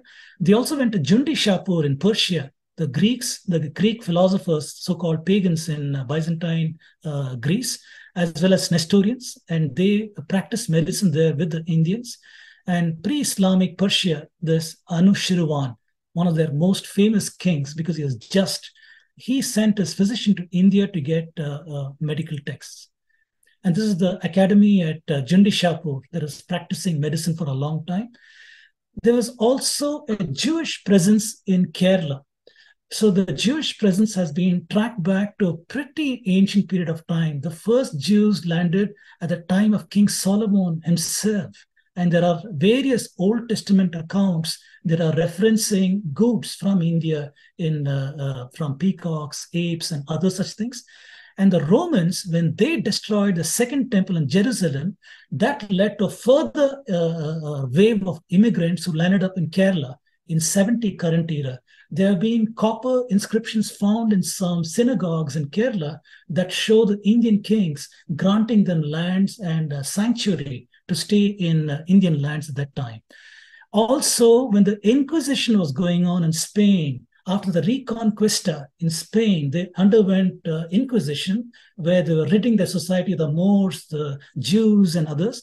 Many of the Jews fled and settled in India. Why India? Because they were all part of the trade route. The Jews were also part of the finances of the trade route, so on. They were intimately familiar with the routes to India, to Kerala, and so on. So they landed up there. They were called Pardesi, or the white Jews. But after Israel came into existence, most of them have migrated out into Israel today. Who were the Nestorians, today's Kerala Syrian Christians? So they were people who were persecuted in Byzantine Christianity because of their understanding of what was Christ. Was he human? Was he a god, divinity, and so on, based on Mary and so on? They were called heretical at this council and the second council, and his followers fled to Persia, Kerala, and they maintained connection to Edessa. Edessa, now we got to see where Edessa is, and that is in Syria, obviously. Antioch, Nisibis, Edessa were all learning centers. Part of Seleucid Empire was trading with India, and then Parthian Empire. So their merchants had long trade relations with Kerala, Tamil Nadu. They were also instrumental in taking knowledge and translating that in Baghdad, in the Baghdad House of Wisdom, to Arabic. And one noteworthy point is from the bishop called Severus Sebald. So he is criticizing the Greeks. The Greeks were snobs who thought they had great wisdom and so on. So he's saying, there are people called the Hindus, not the same as Syrians. Their discoveries in astronomy are much more ingenious than Greeks of their calculation. And he wished to say that by means of, those who believe because they speak Greek, they've reached the limits of science, should know that there are others also who know something. It's a subtle rebuke to the Greeks who think they are civilized because they speak Greek and nobody else is civilized. He's saying there are others too who do this. But for us, it's a data point that says, yes, Indian knowledge has reached this place in that time. Armenia, a lot of evidence of ancient contact. There's an Indian community living in Armenia in the 5th century BCE. Alexander's army that had Armenians who showed him how to go to India because they were part of the trade route. That's how he landed up in Balochistan and other places. Xenophon says Armenians knew Indian economic life, political geography, and so on. This theologist, he refers to Hindu language as musical. There's a trader called Thomas Khanna who sought sanctuary in Malabar coast, probably fleeing the Islamists. And his followers are the Kanayan Christians today in India. And a guidebook to Indian cities in the 12th century. And many of their towns were important centers of trading with India and gems and other such things.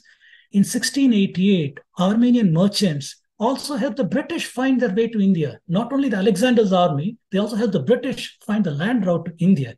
And they were granted the status of free citizens of England. Akbar, who was a Mughal, he married an Armenian woman and he had a daughter too. Today, there are many communities in India, Kolkata, Chennai, Mumbai, Agra. You can go and find Armenian churches that started in the 15th century itself. All right, one more slice. I'm going now to later and closer to our times. 1300 to 50 or 500 years ago, Muslims were an intermediary transmission to Europe. And we have evidence once the Muslims attacked India in Sindh, especially, a lot of Indian texts found their way to Baghdad along with Indian translators. So we have the greatest scientists of Islamic world, Al-Fazali, Al-Kindi, Ibn Sina. They all reference the works that were brought from India and translated into Persian and Arabic, whether it was mathematics, astronomy, medicine, and so on. All these things came from here. And we have the famous Baghdad House of Wisdom said by Caliph Harun al-Rashid. And that was meant as a place where they'll translate Sanskrit, Greek, Syriac works into Arabic. Works of Pythagoras, Plato, Aristotle, Hippocrates, and Shushruta, Charaka, Aryabhatta, all these things were done here. But this was used by many of the Islamic scholars. They used this for philosophy, math, medicine.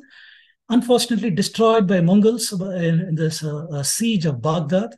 But this famous figure, Al-Tusi, he rescued 400,000 manuscripts, which he took to Azerbaijan.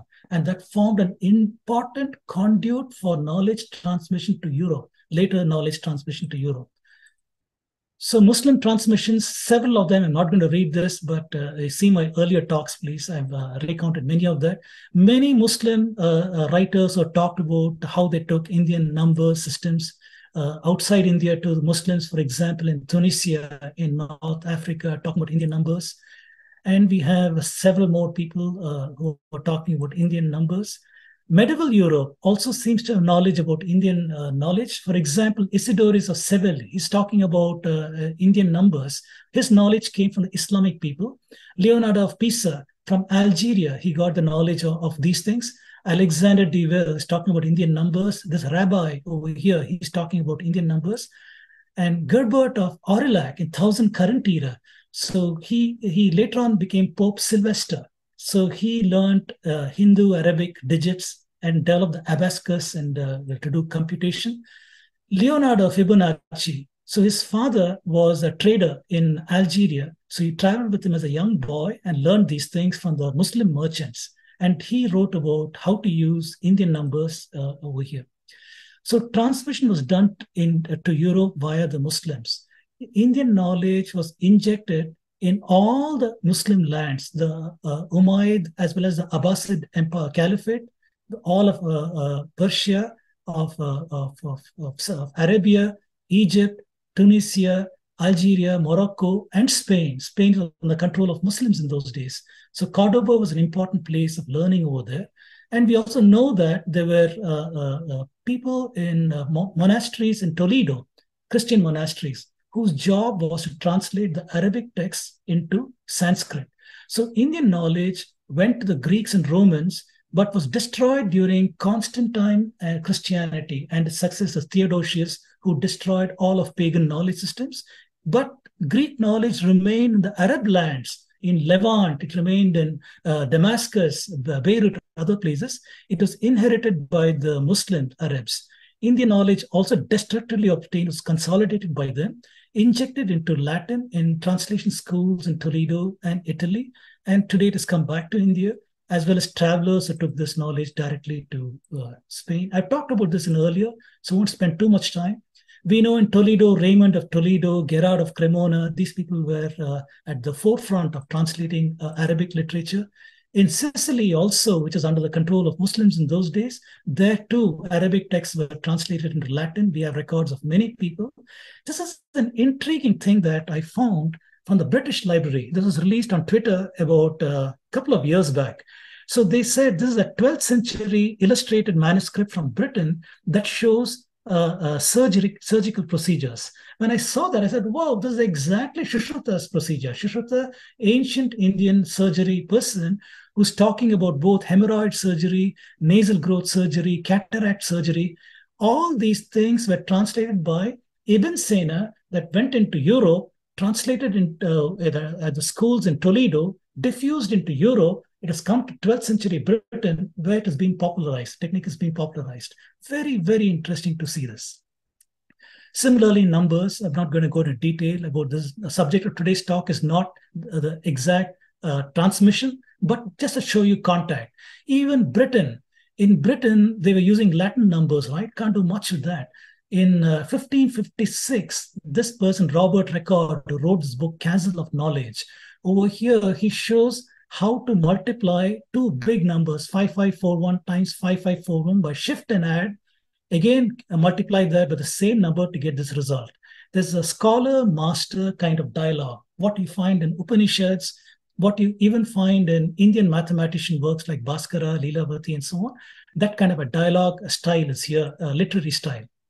All right, we are coming to even more closer times. India and Europe 500 years ago, the philosopher's lies, the modern thought.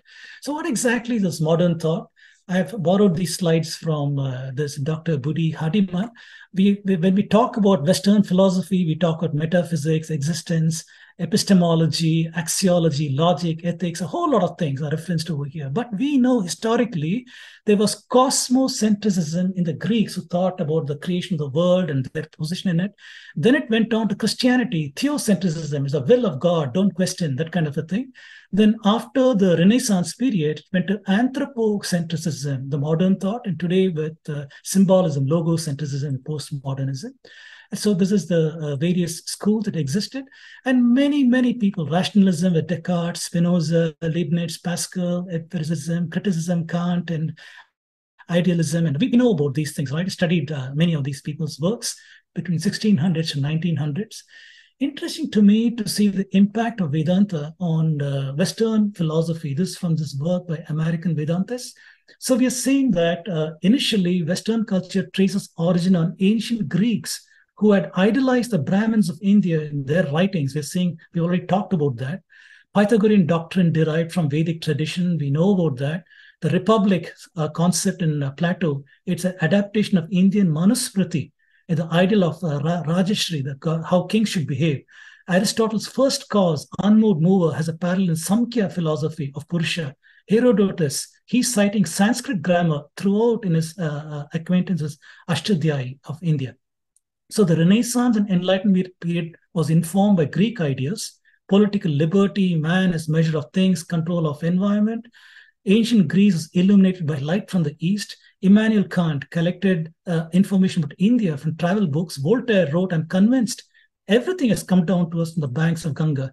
If you look at Descartes or Rene over here, he is incorrectly credited with algebraic geometry, but let's leave that aside. But he's famous for, I think, therefore I am. He was exposed to Plato, Aristotle, works of Democritus during his works. And in his epistemology, he's discarding perception as unreliable, admitting only deduction and reason as valid. This is exactly Vaisheshika. That is what we are seeing over here. He resurrected atomic theory of Democritus, which is again Vaisheshika over here. Spinoza, all of us know, is the most important philosopher in Enlightenment, covering many areas. And the strange thing is he was excommunicated from Judaism because of his thinking. And if you see the 19th century German Sanskritist Theodor Goldstrucker, he's noticing the similarities between Spinoza's religious conceptions and Vedanta tradition. He's saying, Max Muller, in addition, he also says there's striking similarity between Vedanta and the system of Spinoza. And the same thing, Helen Blavatsky, who is the Theosophical Society, she's talking about the same thing. So we're seeing there is impact of Vedanta in Enlightenment thought. Voltaire, well, we know he was pretty critical of Christianity, Islam, Judaism, practice of slavery, saw Vedanta as superior, noble, and shaming immorality of European imperialists, and so on. So he clearly, his thinking also influenced many generations of the elite and thinkers. So from there, we go to the final slice over here, colonial slice, when the notion of India as we know it in ancient, modern, pre-modern times was utterly destroyed. So this is the 300 years to the present time. So many sea voyages took place to India after the fall of Constantinople to the Islamic people, which locked Europe out of land trade. So the discovery doctrine, which was promoted by the Catholic Church, that gave Europeans rights to claim lands during their explorations. So the papal bull was issued to divide the world into two regions of exploration for Portugal and Spain, where Spain could keep the Americas and Portugal could keep all of these things in Asia and so on. Portugal commissioned Vasco da Gama to sail around Africa, reached India. Soon they were followed by the Dutch, French, English, and that led to colonization. Three waves of colonization. The first wave, Portugal, Spain, colonized America, Africa, India. The colonial loot of Portugal and Spain, that attracted Britain, France, and Netherlands. They colonized Caribbean and North America. The second wave saw Britain and India, East India Company, France, Portuguese, Dutch in Asia. The third wave was a so-called Berlin Conference, a scramble for Africa, where the European powers divided Africa for themselves: Britain, France, Germany, Portugal, Belgium, and other people. In 1945, this is the state of the world, the colonizers and remaining colonization. One can see that a large part of the world is still colonized or just got in the colonizers themselves. We are seeing that Europeans exalt a lot of things: father of science, father of medicine, enlightenment, renaissance, flowering of thought, and so on. But then there are perspectives that they are blind to. And I provide that perspective by saying enlightenment did not prevent colonization. White colonization fueled by Christianity, immorality, and greed. We had three types: settler colonialization in US, Canada, Australia, South Africa; exploitation colonization, Asia and Africa; trade colonization, opium wars, opening of Japan, starting with the Portugal and Spain, papal blessing, and with the French and Dutch colonial empires, the British, and finally Africa itself. Enlightenment did not prevent captive markets. The onset of industrialization in Europe was accompanied by a deindustrialization of the colonies, as well as retaining the colonies as captive markets. So they saw the colonies ensure the mother country with cheap supply of raw materials, timber, sugar, tobacco, furs, and such things. And they also served as a captive market for finished goods. So that is what the purpose of colony were. And we are fully aware from Europe to Americas, from Africa, similarly from Asia. India supplied cheap raw material and labor. It was forced to buy expensively from British factories. Enlightenment did not prevent slavery, one of the biggest issues in this time. Indentured servitude. British people shipped 2 million Indians as indentured laborers to 19 colonies to work on cotton, tobacco, sugarcane plantations in Fiji, Mauritius, in the West Indies, Trinidad, Tobago, in various other places, in Malaysia, and so on. And Atlantic slave trade, more than 12.5 million Africans shipped as slaves. We are aware of this unfortunate history. And the impact of colonialism was terrible on India. I've just taken India as an example. For example, the famines. 80 million Indians died as a result of British policies. And we can call it out today under the heading of ethnocide. UNESCO says ethnocide is when a group is denied the right to enjoy, develop, transmit its culture and language, individually or collectively. It's a massive form of human rights violation. The British orchestrated through 5 mechanisms in India: creation of widespread poverty, destruction of identity through manufacturing what they called caste, destruction of identity through distorting history, destruction of religion through missionary activity, destruction of education system through the introduction of English. And Angus Maddison, who was a historical economist, who was commissioned by the European Economic Council to try to see the impact of colonization, he made this graph. It's not a linear graph, mind you. So he's saying, if you go back to the year 1 of the Common Era, India, which is this orange color, had one of the highest GDPs in the world. That dropped down at the onset of colonization to about 25% of the world GDP, and a rapid decline in the fortune of India, where it had fallen to less than 4% of the world GDP thanks to the British, during which time Western Europe went through a transference of wealth from here to there. They went up over here. Very interesting. In my talks, I've said how widespread poverty was induced into India by the British. The Americans had something called a manifest destiny, where they had the God-given right to go and take native lands for themselves. They had that. So the British wanted a piece of that action, but they were snobs, right? So they were sneering at the Americans doing manifest destiny, but they themselves came up with something called doctrine of lapse. Dalhousie, where if they protect a Indian ruler and that Indian ruler dies without a son, the British will grab that land for themselves. Through that land grab, a lot of lands were grabbed, and one of them was Thanjavur in southern India, a very prosperous place where Hindus were taxing them at 15%. That was a tax on the common man.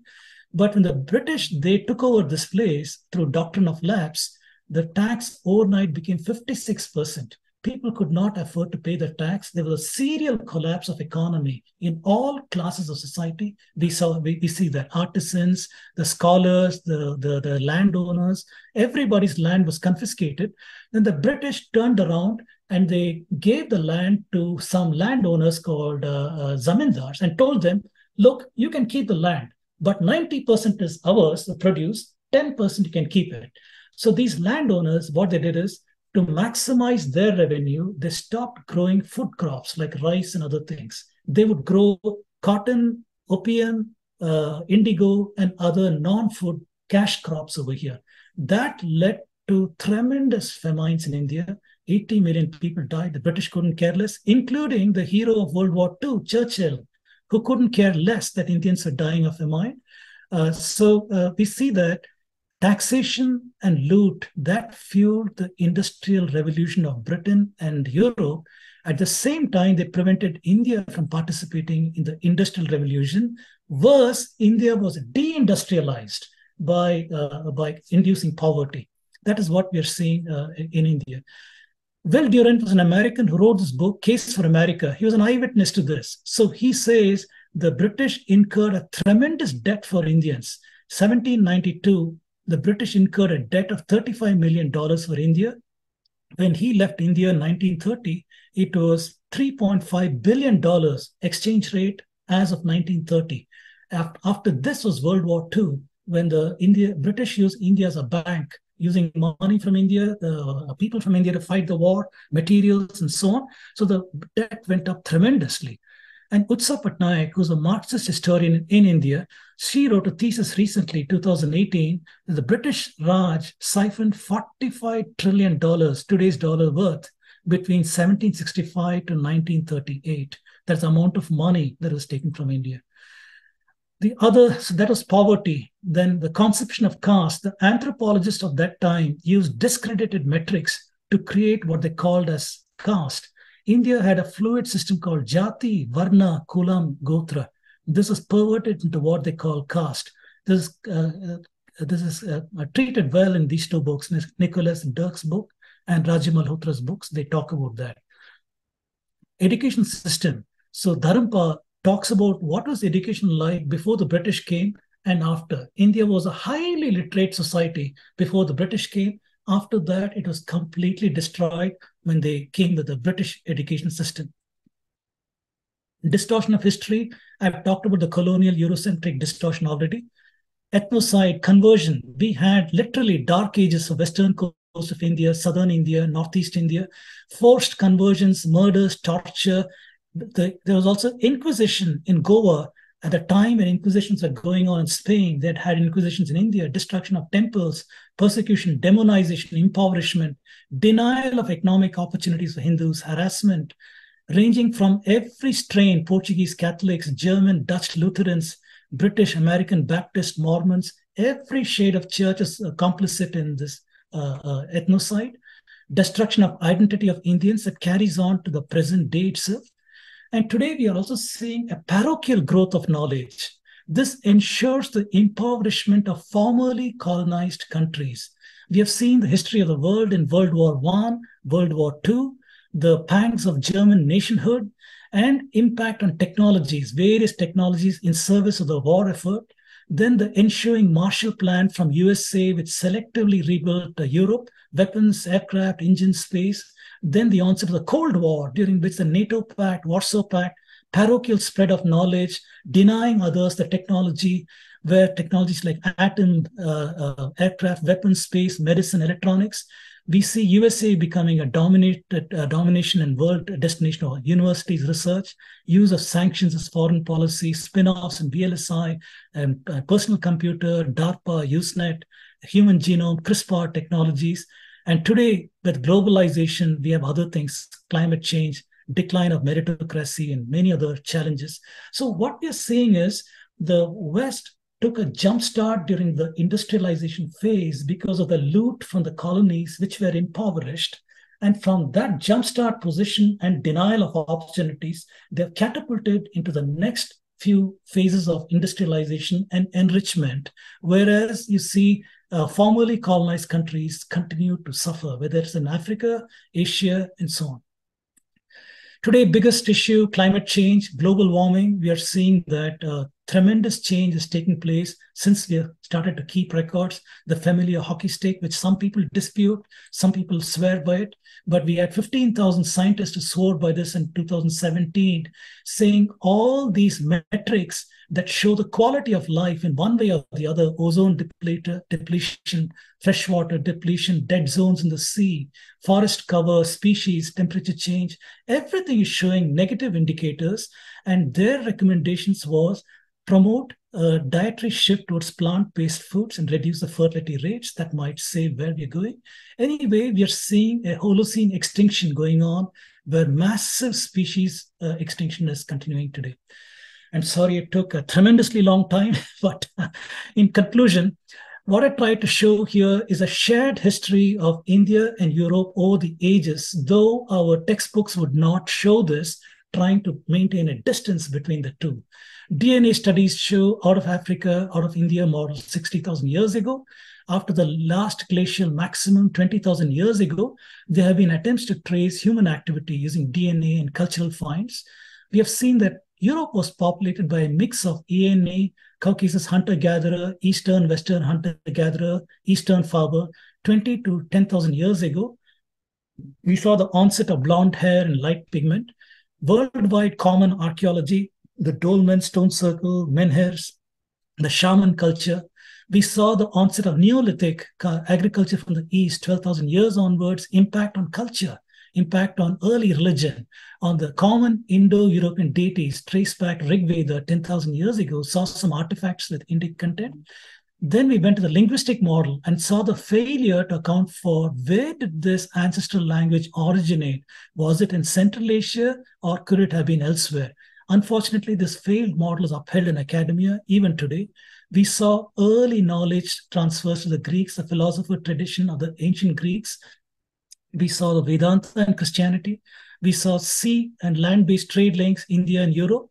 Muslim intermediaries between India and Europe, knowledge transmission all through the 10th century, 11th century, 12th century, 13th century, leading to the so-called Renaissance and Reformation.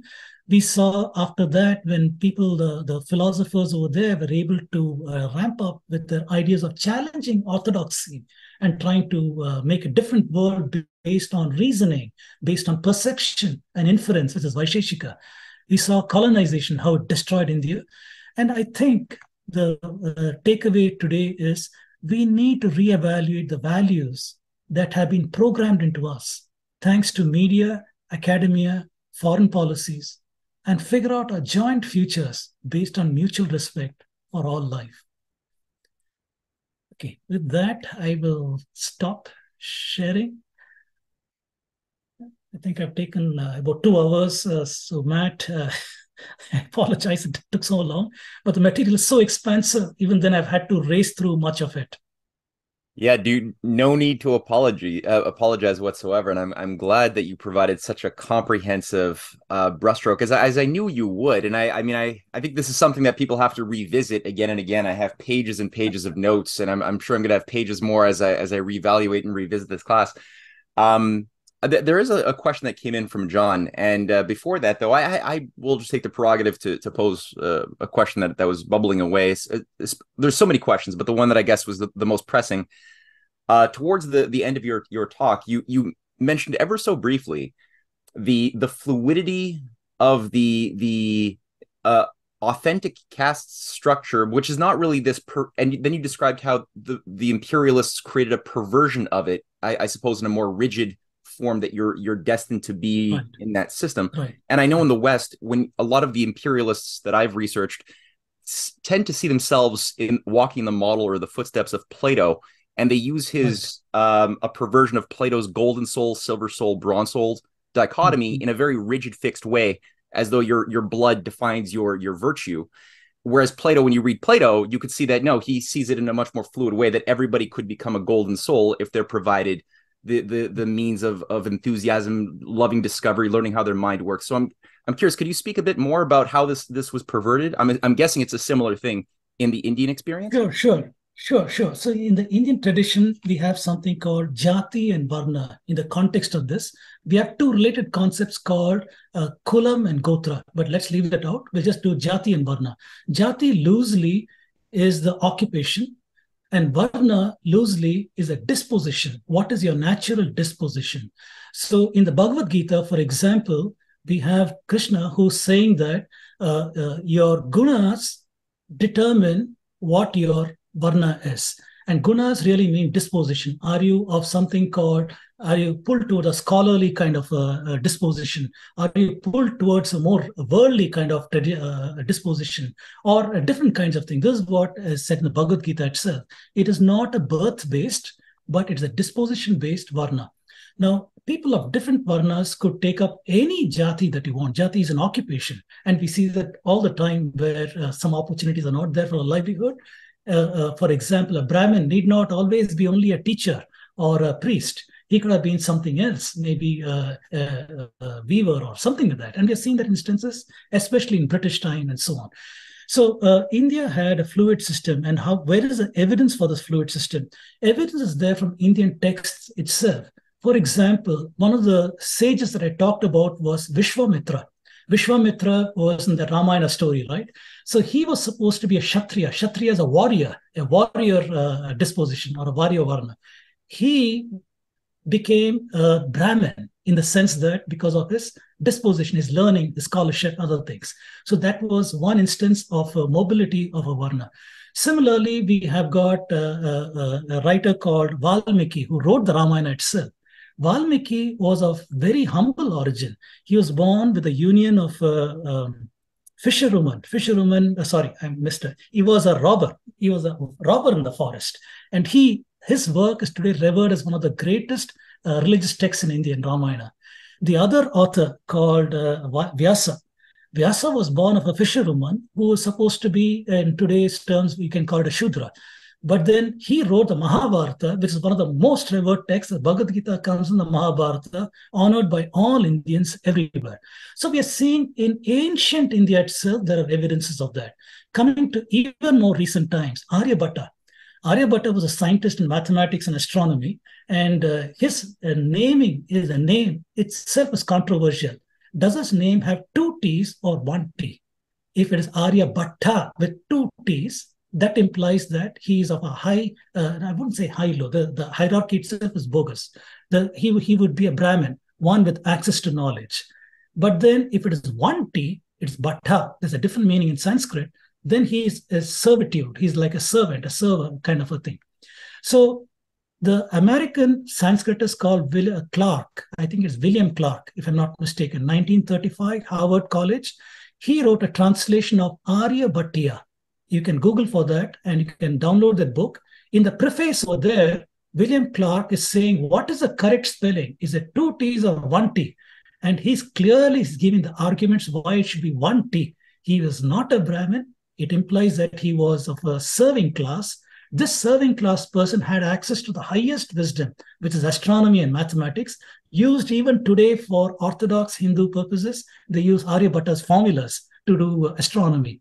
So we have even in recent times. Come even closer to our own times.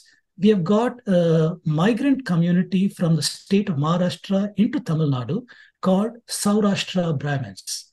These Saurashtra people were weavers. Weavers are once again supposedly to be artisans. Artisans are all Shudras. So they became Brahmins when they came to Tamil Nadu because of the practices that they adopted. One more recent example. In Maharashtra, we had the warrior community. They were the Peshwas. But the Peshwas' origin is they were Brahmins, which means they were teachers and priests and things like that.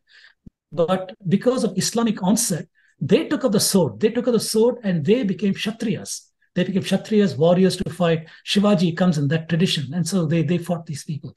So all over India, historically, in ancient works, we are seeing a mobility across the Varnas. How would one be mobile across the Varnas? By practicing the practices of that Varna. If I desire to become a person of a different Varna, there's something called Saucha and Acharam. These are Sanskrit words. Acharam means practices. Saucha is cleanliness practices. So by following those practices, this entire community can become what they want to be. There is no upper, there is no lower over here.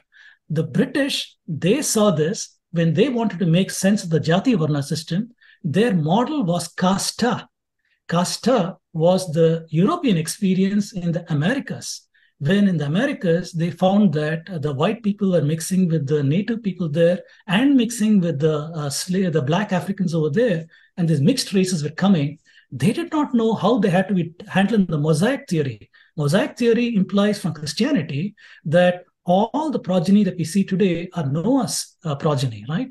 After the great flood, God has destroyed everybody. And Noah's sons were Japheth, Shem, Ham, and it is from them that all of the progeny has come. Japheth is the father of the white races, and Shem is the father of the Semitic races, and Ham is the father of all the colored races. So this is the thinking that Europeans had. And so to maintain that bloodline purity, why was it necessary? Because Ham's descendants were cursed in the Old Testament to serve the other sons. Because Ham saw his father naked, right? So he was cursed to do that. So because of these reasons, they had to maintain this purity. But in the Americas, people are mixing. How on earth do you figure out who is supposed to serve, who is not supposed to serve? So the notion of bloodline purity that the Europeans had, that gave rise to Kasta. That Kasta served as a model to impose on India by the British. So this is what we're seeing. So additionally, when the British, there are a whole lot of records. There's a person called Abbe Dobio. He was a padre who landed up in Tamil Nadu. He escaped the French Revolution. If he was there in France, his head would have been cut off in the guillotine. But he escaped, landed up in India, and he continued searching in India for how to propagate Christianity. In doing so, he studied the practices of the different Varnas. So he studied and documented what are the practices of the Brahmins, the Kshatriyas, the Vaishyas, the Shudras. And he said, people with the highest number of purity practices should be considered as the highest caste. People with fewer purity practices are middle caste, lower caste. So this whole notion of hierarchy was his doing. There was no hierarchy in India. It was fluid. There's no upper, there's no lower, no such thing. So this hierarchy came because of their interventions. Their interventions led to that. So casteism came over there. This whole notion of upper, lower came over there. This whole notion of other things came there. I have written a paper. I also have talks on this where I'm calling out attention to community health. I'm calling out attention to community health. There is a talk of mine. I don't have the talk's title over here. I'll try to send it to you later, Matt. But do search for the talk. It is with an interlocutor called Esther. I think Esther just joined the talk too. Esther and myself, we have a talk that handles this topic, where I've said community health was primary in ancient times. Today, you don't care, right? Today, even if there's COVID, you practice social distancing and things like that. But we also have vaccines, so we are able to handle our lives properly today. But during the peak of COVID, everybody was masking and not touching and other such things. That's a template to take back in the earlier days when medical practice is not well developed. So Indians were aware of community health. I've given tremendous numbers of evidences for this. And I've shown how there was also knowledge of biohazards of each occupation. The weaver who practices in a tiny workshop with cotton threads every day, breathing it in, he's got TB or pneumonia or exposure to these kind of pathogens. He gets immunity, his wife gets immunity, his children get immunity, his community gets immunity. Others may not have that immunity. The butcher in his workshop all the time chopping meat over there, he's exposed to E. coli and other kind of bacteria. He gets some immunity. Similarly, the farmer working the soil, corona complexes are there in the soil. He gets some immunity to that. Similarly, different professions. Indians were aware of biohazards. And so they practiced that when there's a town layout, in this town, these people will be in this area, these people in this area, these people in this area, and so on. The person who had the least immunity was the teacher, the Brahmin. The Brahmin did not have much physical activity. He was required to eat simple foods, not rich foods and things like that. So his job was wake up in the morning, you do several prayers, you recount memory, right? So orally recount the Vedas and many other things till evening. So the purity practices are maximum of the Brahmin. If you come in contact with somebody from this profession, then you have to take one ritual bath or two ritual baths and things of this nature. So the purity practices evolved according to the community in different ways. And these were interpreted by this French Catholic priest in terms of hierarchy. So in a nutshell, this is what you're seeing. And further perversions happened when the British in their census, because they were controlling India, they forced people to disclose what their caste was. Indians had no idea what it was. There are enough number of British reports that say the converted Christians and the Muslims are declaring caste because they had no idea what caste was. So it was their profession they were counting as caste. And the British created 2,000 castes, especially this Risley that I called out as, Herbert Risley. He was an anthropologist. He was also the Census Commissioner of India in 1901 or late 1800s. So he created 2,500 or so subcastes, and he ordered them based on social preference. That was an example of his biases coming in over there in a hierarchy that they defined. So, Matt, it's a long answer, but I wanted to give you a rounded picture of how a fluid system got perverted by these imperialists into what we call today as caste. Today, this caste is being used to beat up Indians everywhere. Whether it's in California, today in California, we have a law that has been, a bill rather, that has been called SB 403, if I'm not mistaken, to demonize people based on caste. We have in Toronto, we have got activities that are trying to bring in the so-called notion of caste, saying Indians are practicing caste and so on. Utter nonsense. Even at a philosophical level, Vedanta is calling the oneness of everybody. Brahman is oneness, right? Our goal in life is to dispel our ignorance about our ego, existence, and who we are. At a philosophical level, if the civilization has invested so much in equality, what kind of hypocrisy must exist so that people will practice this bigoted notion of caste that the British have imposed on us? But this is conveniently used today to whack the Indian immigrants because of the economic successes they've had in the West. This is used today. You can read up on all the caste battles happening today, even as we speak. Exceptional. If you could find a copy or two of your writings or any other writings on this topic that I could follow up on, or anybody could, I'm going to make that available happily in the description box of this video when it's made available on YouTube. And I'm probably going to make your answer a standalone video because I just think it's so wonderful. Thank you. John, I know you've been waiting for a while. John Place, are you still there? Yes, I'm here. Thank you for the wonderful talk. Unfortunately, I missed the first half hour because I didn't have the Zoom link. But what I did see was impressive. I have two questions. They're related. When we think of writing systems, we think of the Middle East as the source of all writing systems. But of course, India has been using the various Brahmic scripts for a long time. Do you have a comment about whether the Brahmic scripts are in fact much older than they're claimed to be? That's the first question. And the second is, John, please hold the thought. John, please hold the thought. My short-term memory is bad. I'm going to forget your second question. I'll take it after this. So in the first question, the Brahmi script, and what can we talk about that? So India had a script much earlier than Brahmi, and that's called the Harappa script. In Mohenjo-daro, Harappa, in the Indus Valley, there was a script that today's archaeologists try to put it at a contemporaneous time frame as the Egyptian hieroglyphs. contemporaneous time frame, or maybe slightly earlier than the cuneiform of the Sumerians. But they also position that as an undeciphered, isolated script that has got no relevance to today. So this is the positioning of the Harappa script.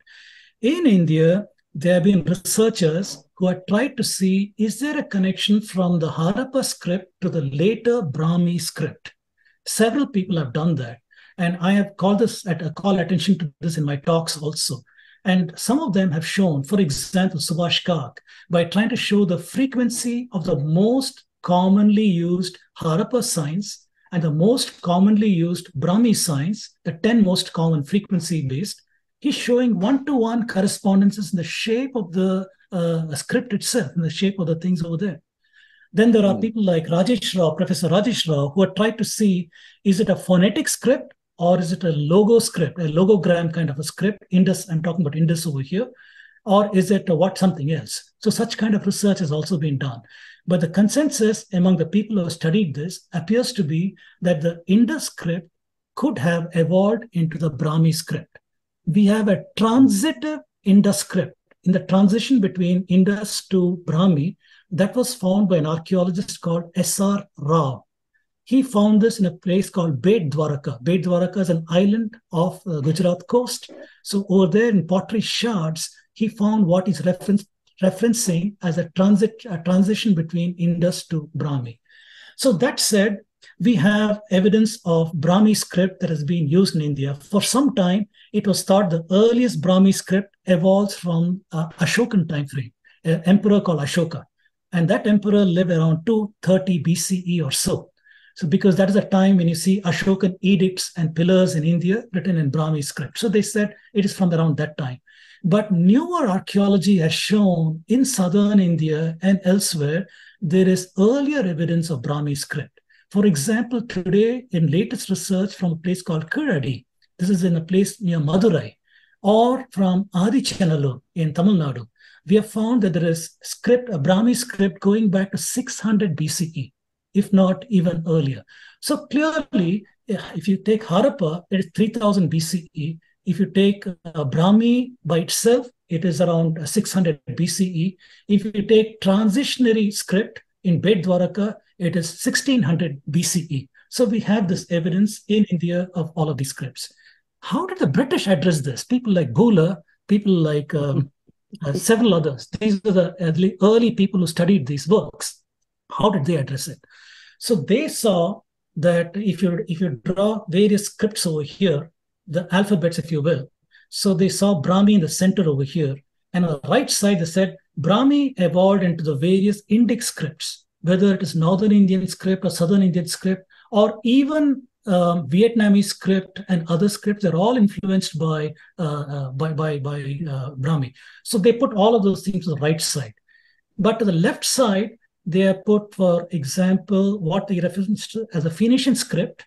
Next to the Phoenician script is, I'm trying to recall from memory, Phoenician script. I don't remember what the next one is. Maybe it is Greek, eventually leading to English. So he's hinting that it is from Phoenician script that Brahmi script has come. This is a Levant connection. So these people believed strongly in Christianity. In Christianity, the word is given by God, and from the God gave the written word to Moses in the commandments. So the word is pretty prominent over there. So the thinking is, in the Semitic people are the ones who had the script initially, and from that it has gone to other people. That thinking has percolated into imperialist thinking, it is colonial people's thinking, and that we see such a recounting in Indian history on the scripts. Unfortunately, not much research, to my knowledge, has taken place on the Brahmi script, on the antiquity of that. We are only finding through archaeological finds in Tamil Nadu, for example. Then we have evidence of Pali in northern India, the script that is used for transmission of Buddhism to China and other places, related scripts and such things. We have in Buddhist tradition itself that Buddha is supposed to have known a number of scripts, in which Brahmi is one of them. If you then ask what is the date of Buddha, that is highly contentious, right? Some people say Buddha is 400 BCE. Some people say, no, it's earlier. Then there were the people from Manchester who did radiocarbon dating. They found the They found in Nepal, Lumbini, they found a Buddhist temple that should be dated to 540 BCE. How can there be a Buddhist temple before Buddha was born? So Buddha's state is being pushed back over there. Then in the traditional Buddhist account, if you go to Eastern Buddhism or Southern Buddhism, they have different ideas. Mongolian Buddhism places Buddha at about 1000 BCE. Amravati, which is Southern Buddhism, that places him to an even earlier time frame.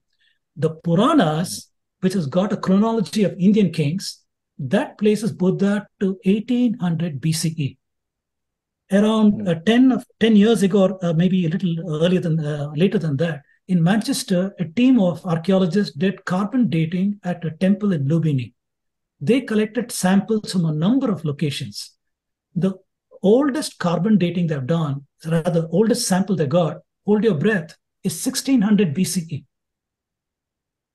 1600 BCE. This paper is available on Google. You can search for carbon dating in Lumbini. I think it's Manchester. You'll find the report. The tables, you'll find all that over there. They brushed it away as that is cultural remains of an earlier temple over there, because they're trying to find consonance with their theories. So, but I've got a problem, because why should I accept that where my own tradition says, Puranas say 1800 BC is a consistent time frame for Buddha? So if Buddha knew Brahmi script, what should we think of Brahmi's age? So there are several data points that come out from tradition and trying to resolve inconsistencies and so on. So I would think that Brahmi is much older than our archaeological find of 600 BCE. And it is derived from Indus script.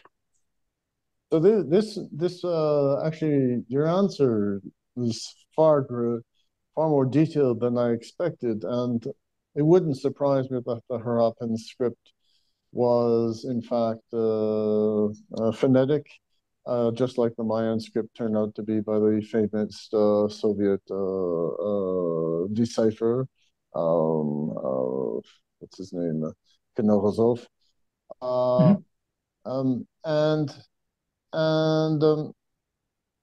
And it wouldn't surprise me as well that it would actually be the most ancient and known ancestor of the Brahmi script. But this moves naturally into my second question, which is, when the Spaniards went to Mexico, ultimately a Dominican monk destroyed most of the Mayan libraries, the collections that they had. With the initial Islamic expansion into Persia, all huge numbers of libraries were also destroyed. The early Christian mobs destroyed the library in Alexandria. How much of ancient India's libraries, or I don't know what they're called in the temples and other places, have been preserved?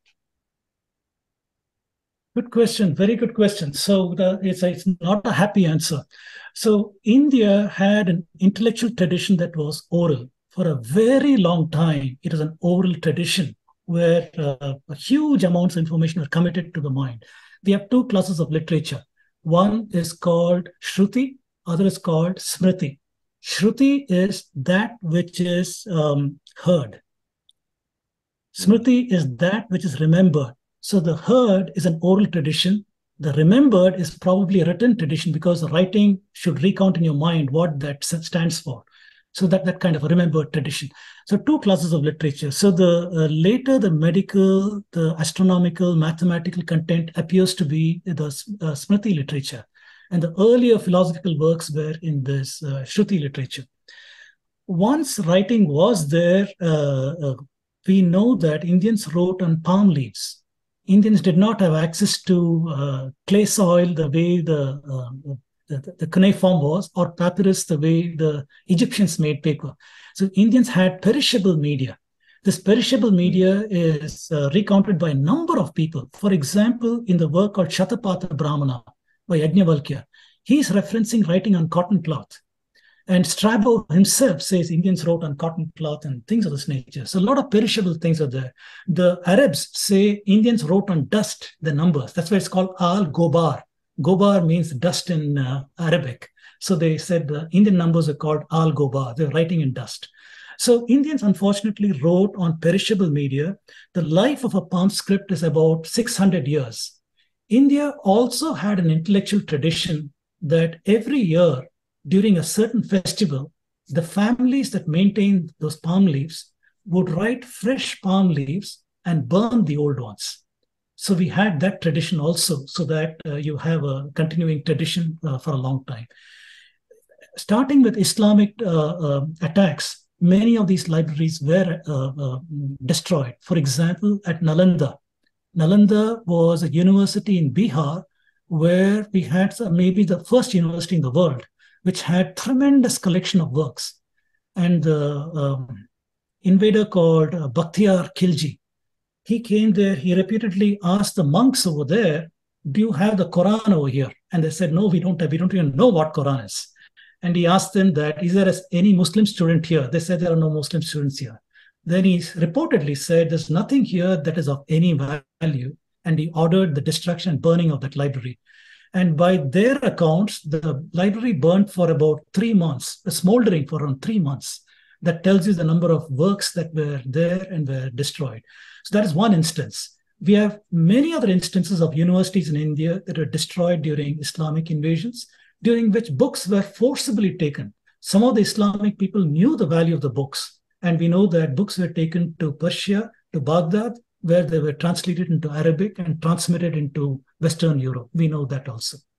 So, like I said, unfortunate story, because for continuing reasons, for a long time with British impoverishment, Indians could not preserve some of the palm leaves that they had.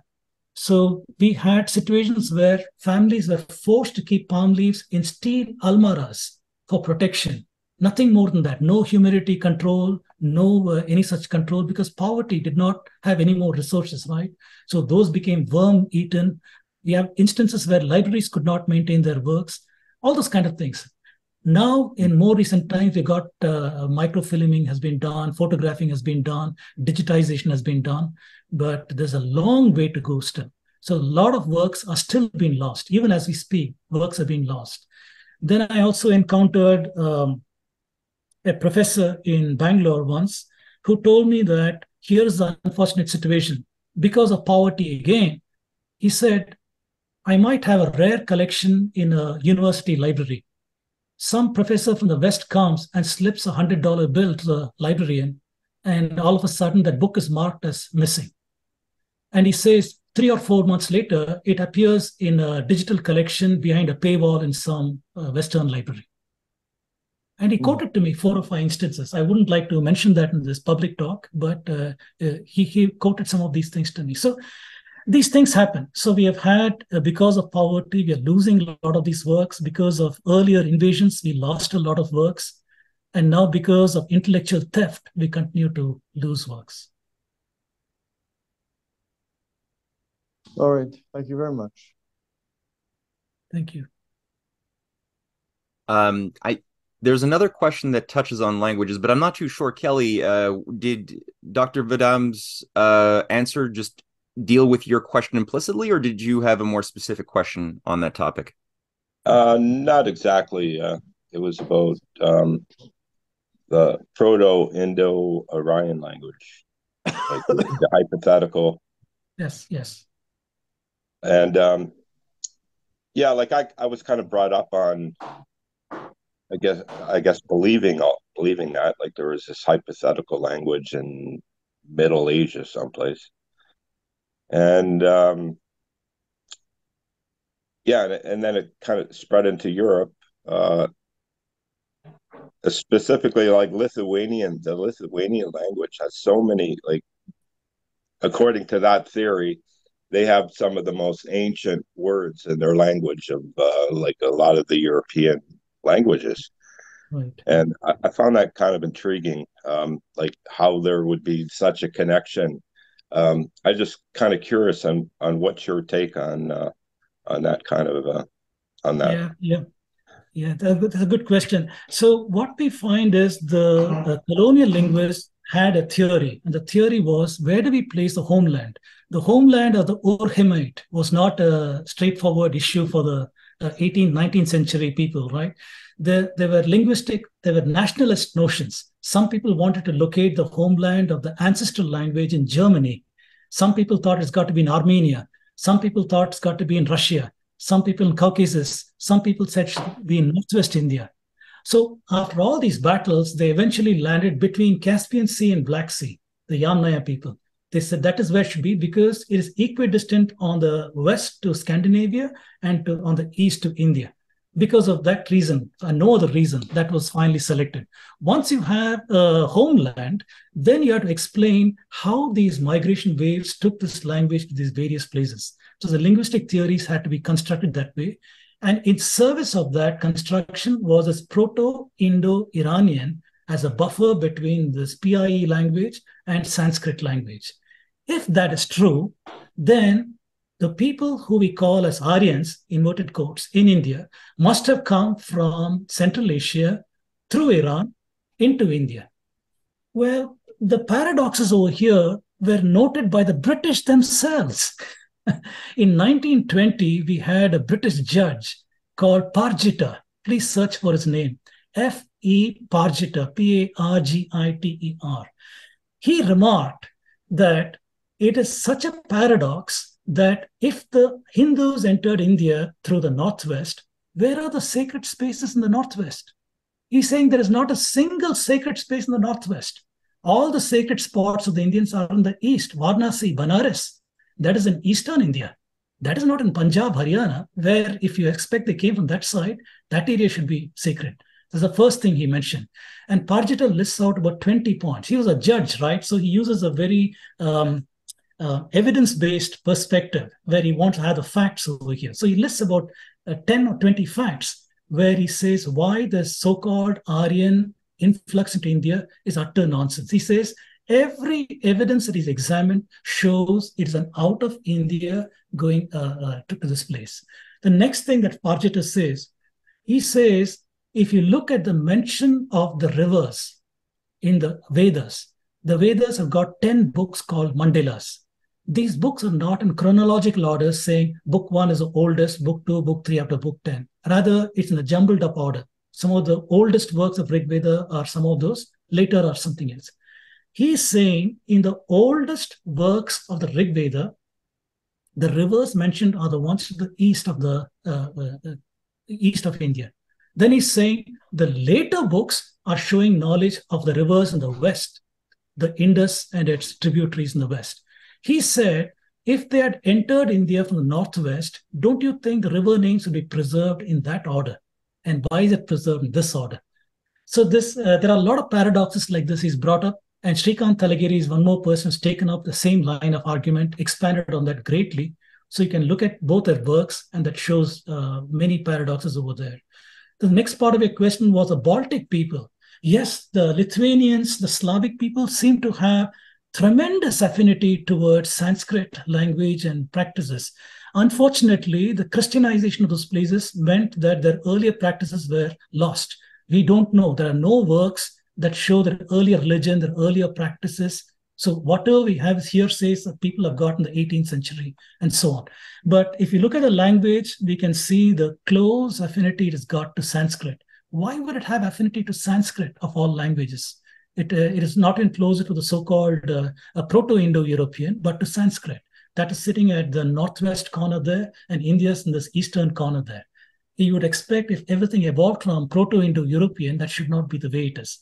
So yes, there are paradoxes if we take the academically enforced narrative of this linguistic theory. Many, many paradoxes come, not only in archaeology, in the literature of these countries, and the lived experiences, the divinities. Many, many areas show the paradoxes. The paradoxes can be resolved if the homeland is situated in northwest India. This is the thesis of Srikant Talagiri. If the homeland is situated in northwest India, all the paradoxes can be resolved, including the fact that there were Hittite people and Mitanni people who had a Sanskritic language in West Asia between Turkey and northern Iraq. So many points are there to talk about, but this is the gist of the argument, that their theory has come about because of expediencies. You have a theory first, and you try to fit it. That is what has happened over there. So I guess confirmation bias has played a big role in the way they've done their research. But today we have got so much more counterexamples that call into question that theory. Yeah, and for anybody listening, either live or on YouTube, for anybody who wants to hear Professor Vedam annihilate the Aryan invasion thesis and the whole, I mean, there's so much to that. The link in the description box will be tied to Professor Vedam's previous lecture, which does, it blows that out of the water in great detail. So check that out. Sundari has a question for you. So Sundari, there you are. Oh, and also Sesha has a question, but Sundari, I noticed first. So yes, mine. Go for it. My question is a very small question, which I have been personally putting and communicating with you, that all that research that is being done from the various available archaeological, because I'm also in the same subject, I'm working on that Aryan invasion theory in the light of Sri Aurobindo. So literature is available. You spoke about Brahmi script and all that because it's needed for everybody.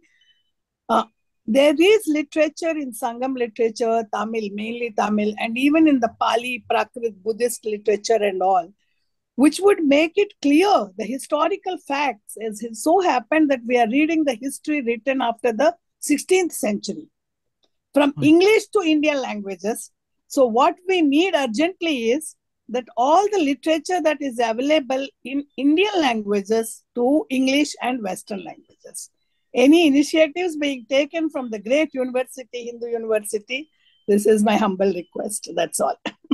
Thank you. Thank you, Sundari. Because I find myself in my own mother tongue, so much of history is written in Telugu, Tamil, our languages, Hindi, Pali, Prakrit, and I know French and I'm French educated. So I see that whatever is written in English, French is being translated into Indian languages. And until we explore the literatures written in Indian languages, Bengali, Gujarati, even the most ancient Pali, Prakrit, Brahmi, then the real history will come out. So if any efforts are being taken for this direction, you are a very scholarly person. Thanks for all the colleagues also. I'm learning a lot from you. Thank you. Thank you. Thank you, Sundari. I'm aware that you're translating in Telugu literature, so thank you for that. And I'll certainly try to make the connections as I encounter other scholars doing similarly. Thank you. There was a question from Sesha. Yes. Namaste. Namaste. Vedamji, I had taken a class from Indian University of I recognize you, yes. Back, and that was triggered by seeing a YouTube on Untold Civilization of India randomly. So that was really great. And thanks a lot for all the great work you're doing. So one question I had was, so we talk about Ramayana and Mahabharata, the epics, and they were written at that time is what we learned. If they were written at that time, say for Mahabharata, which is more than 5,000 years old, and Ramayana, which is maybe more than 13,000 years old, then if they were written, so the written script was already there. Having said that, what language was it written? Excellent questions. I don't have good answers for you, unfortunately, because our knowledge doesn't go back to that much. What we know is before Paninian grammar, we had classical Sanskrit. And after Paninian grammar, we had a different, I won't call it different, more regulated, structured Sanskrit. So people are aware of that. In fact, even the British Indologists, they try to see in the various Indian texts, where are the archaic words that have fallen out of favor in later works. They try to see the frequency of those words. And by doing that, they were able to say, this is an earlier text, this is a later text, and things of that nature, or use of a certain phrase that has fallen out of fashion. They're able to do that. So we know that languages evolve. There's no doubt about it. Languages always do evolve. But we also know that a grammar, which is the last stage in development of a language, effectively puts a brake on unrestricted growth. If you did not have a grammar, there is unrestricted growth. It grows in whatever directions. But grammar really enforces, you follow some structure, rules. Then afterwards, maybe somebody makes a word fashionable, vocabulary increases a little bit, that kind of thing happens. But eventually, the rate of change, pace, slows down after grammar. So after Paninian's work, I would think that there is more, the pace of change is reduced. I cannot predict what it might have been prior to that. In today's talk, I've been talking about Neolithic communities going back 12,000 years. Why Neolithic? Because that is a time frame when people don't have to say, man, am I going to eat today? Has my husband, has he gone and killed something for me to eat? Hunter-gatherer, right? So you don't have to worry about those kind of things. Rather, you have to, if you're Neolithic, you're growing all the food you want, storing it in your home. You have the leisure time where you can pursue these arts, you can pursue learning, you can pursue various things. So Neolithic times are traced back to 12,000 years, 15,000 years today. What might have the language been? It's fascinating, but I don't have an answer for you. I don't know. It just seems so logical, because the language, the Valmiki Ramayana, which they say the first original script or written work, is in Sanskrit. So it seems so logical to connect, as per the knowledge, that little bit knowledge that I have, that it must have been there, the language, which didn't change much, because like you said, the grammar must have been so refined, and the pronunciation is also based on very scientific exactly. Frequency. I was coming to that. It's just my perception. Excellent observation, Shishaji. So in the class, I mentioned the same thing, that Indians had an oral recitation tradition which had error communication mechanisms built into it. Just like today, if we are doing electronic communication using cell phones or whatever, we have certain transmission of error code so that we can ensure that the digital communication is correct. Some bit has not become 0 to 1 in transmission. In electronics engineering, we do all of these things. Indians had that in terms of something called the padas, the various padas that you have, grama pada and various other padas. These are ways of reciting. For example, you could break up a verse into many phrases, if you will, and you had a formula the way you recite it. Like, for example, if you say 1, 2, 3, 4, you might have the straightforward recitation is 1, 2, 3, 4. A second formula might be 1, 2, 2, 3, 3, 4, and so on. A third one might be 1, 2, 3, 2, 3, 4, or going backwards, forwards, and so on and so forth. So by doing recitation in this way, they were able to catch errors. So this kind of fidelity in transmission was outstanding in the Indian oral tradition. So this is one reason why I say we should not emphasize that only the written record is valuable in history, because the oral transmission in India was of high fidelity. And so that also should be admitted as a means of historical tradition. So it should not be pushed to prehistory in that sense. So anyway, so the Vedas contain some of the archaic language, archaic usages of words, and they were transmitted perfectly. So the way you hear a Vedic Pandit reciting these Vedas is probably how it was, however distant you want to go in the past. Today, I told a Rig Vedic story of Surya, Ashwin, and Ushas going back to 7,200 BCE, which means by that time, the story was already in place in Rig Veda. So for the last 9,000 years, this recitation has been in this particular form. So there are many things to say here, but I cannot tell you what kind of script might have been used, what kind of language could have been there. We don't know. Western academia has tried to reconstruct what is called Proto-Indo-European based upon what they call sound laws. That some sound, like I told in my talk today, the pa sound becomes a pa, become a fa, and such things. So by proposing those kind of sound laws, they tried to reconstruct the chronology, saying this is an older form, this is a later form, and therefore this sound from here becomes this. They search for words with similar meanings in different languages called cognates and try to break it up. Where is a sound formed? Is it formed in the back of the throat? Is it formed with the tongue hitting the top of the mouth? Is it formed with the tongue hitting the back of the teeth? Or maybe with a reflex like ta, da, ta, pa, ma, or by touching the lips together, ma, pa, and things of this nature. So the morphology of the sound and the kind of projected old new forms made them come up with what they call laws, but I call it band-aid fixes. Whenever a counterexample is found, you make a new law to patch over that one. So they came up with a jumble of ideas, which is called linguistic theory today, which forms the Proto-Indo-European corpus of works that they have. With that, and with the historical tradition, they say this is how languages evolved. But the reality is, not a single prediction has been done with this theory. To my knowledge, not a single prediction has been done for any extinct language or existing language showing how this could have become that. So it will work in the context of the word list, something called a Swadesh word list, 100 words, 200 words. You use that list. In the context of that, you might be able to do it. But go outside that context and see, does the theory work? To my knowledge, it has never worked. So a theory must work at least outside its parameters slightly, but not this. So it's a reconstruction. What is its value? I don't know. Thank you. Thank you. I think we'll have time for the last two questions for today. So we have Harinder and then one more question. So Harinder, go for it.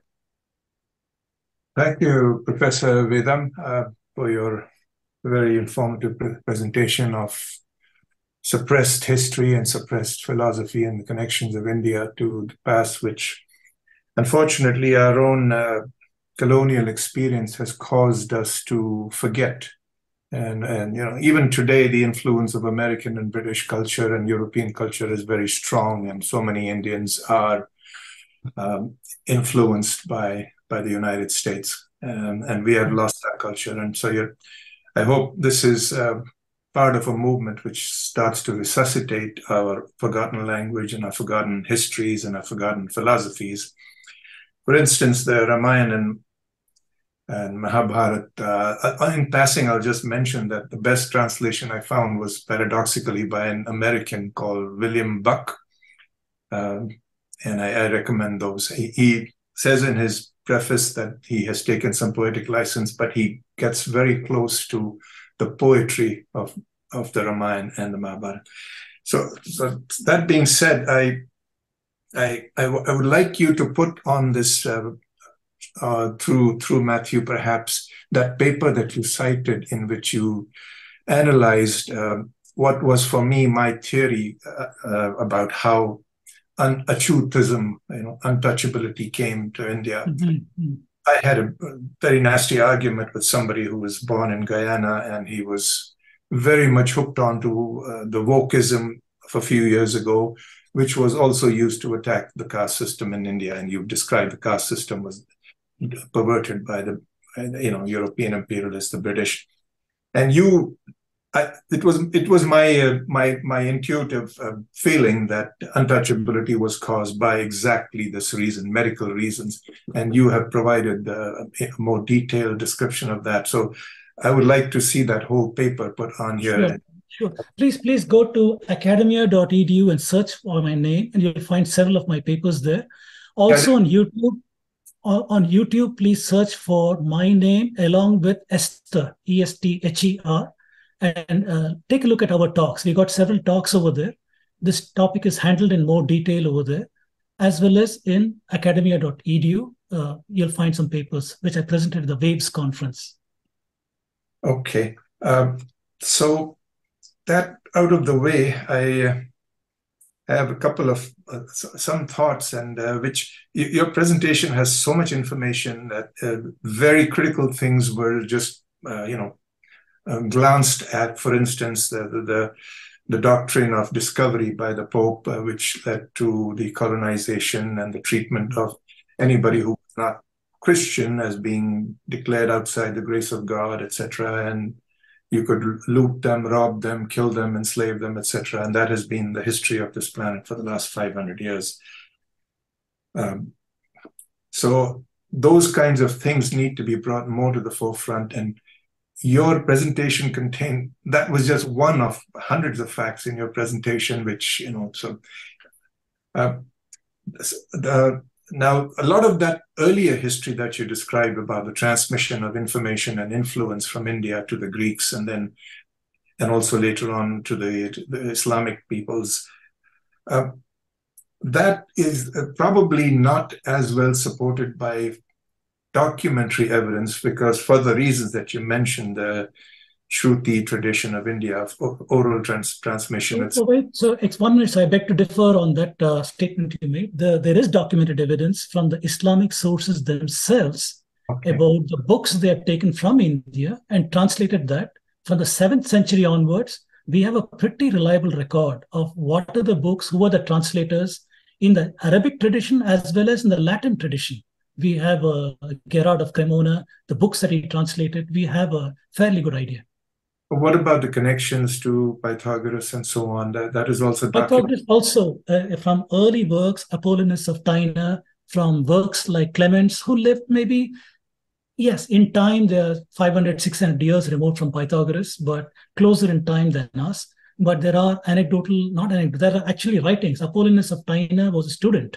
He mentions about Pythagoras learning from India. And these are being handled by Western scholars, German A.N. Marlowe and G.R.S. Mead. These are the people who are talking about Pythagoras. And there are a whole lot of others. I think the tradition of Pythagoras in India is not a new one. It's not something that I've invented. There's a lot of people who talk about this. Okay, I'm glad to hear them. Pleased to hear that. All right, there's so much to discuss. I'll just conclude with a quick question. You mentioned in many of the slides the nine numbers, and yes, then in one slide you mentioned the decimal. So where exactly did the number 0 get invented? Was it India or was it the Arabics? Absolutely not Arabics. It is in India. There's no doubt about it at all, for several reasons. So several people tried to see where did the symbol for 0 come from. 0 was used implicitly in the cuneiform tradition. It was used implicitly in the Greek tradition as just a place with nothing over there. But a lot of errors obviously came that kind of way, very unwieldy to do that. A symbol came at some point. The question was, who made the symbol for 0? Where did it come from? So some people said it came, the earliest evidence in a temple in Cambodia in the 7th century. Somebody else said in Gwalior, there's a temple with that tradition. But recently means 2018, the Bodleian Library, Oxford, they did carbon dating on their version of the Bakshali manuscript. Bakshali manuscript was found at the turn of the earlier century, early 1900s. It is found in a place called Bakshali near Peshawar, near Pakistan. Palm leaves that are disordered greatly. It was given to a man called, forget his name. Anyway, I forget his name. A colonial person who tried to make the first translation of Bakshali manuscript. Then a Eurocentric man called G.H.K., he inherited that, and he also made some assertions on that. So many people thought that Bakshali manuscript is a much later document. But Bodleian Library's carbon dating showed it is 200 current era. And that document has clear evidence of 0 as a symbol used over there. There are scholars who have decoded what those computations are. And in my class, I deal with many of the problems from the Bakshali manuscript. So please do search for Bakshali manuscript. You'll find the earliest documented evidence of 0 that we have is over here. But philosophically, we have a tradition of 0 going even earlier than that. You might be familiar with the very famous Brihadaranyaka Upanishad mantra, this Purnamida, this mantra. What this mantra says is that from infinity, you take away infinity, it remains infinity, and so on. So the concept of infinity is over there. The concept of shunya is over there. So philosophically, we have these concepts going back much, much earlier times. Thank you. I salute you. Your knowledge is far superior to mine. Thank you so much. Thank you, sir. Thank you. Srinivas, go for it. Namaste. Thank you so much. Namaste, Dr. Vedam. It's always a wonderful pleasure to listen to you. I have listened to many of your presentations. It's not just the content, but the persuasiveness with which you make your arguments are, unignorable. So I commend you and thank you for doing that. So my question is, before the internet era, much of this, especially regarding the Indian knowledge systems, much of the scholarly work was produced by academicians, and disseminated, distributed by traditional media and other sort of books, traditional means. But with the internet, access has become sort of, there's more equity in access. Everybody can access the original sources, which is what is beautiful. And people like you have actually brought out the glaring sort of gaps in the information regarding to the Indian knowledge systems. So as far as the public space is concerned, in the social media, you have brought a lot of awareness.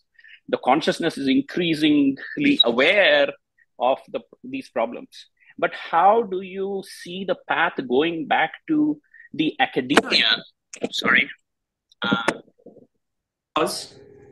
Can you hear me? Yes, I can hear you. I can hear you. Yeah.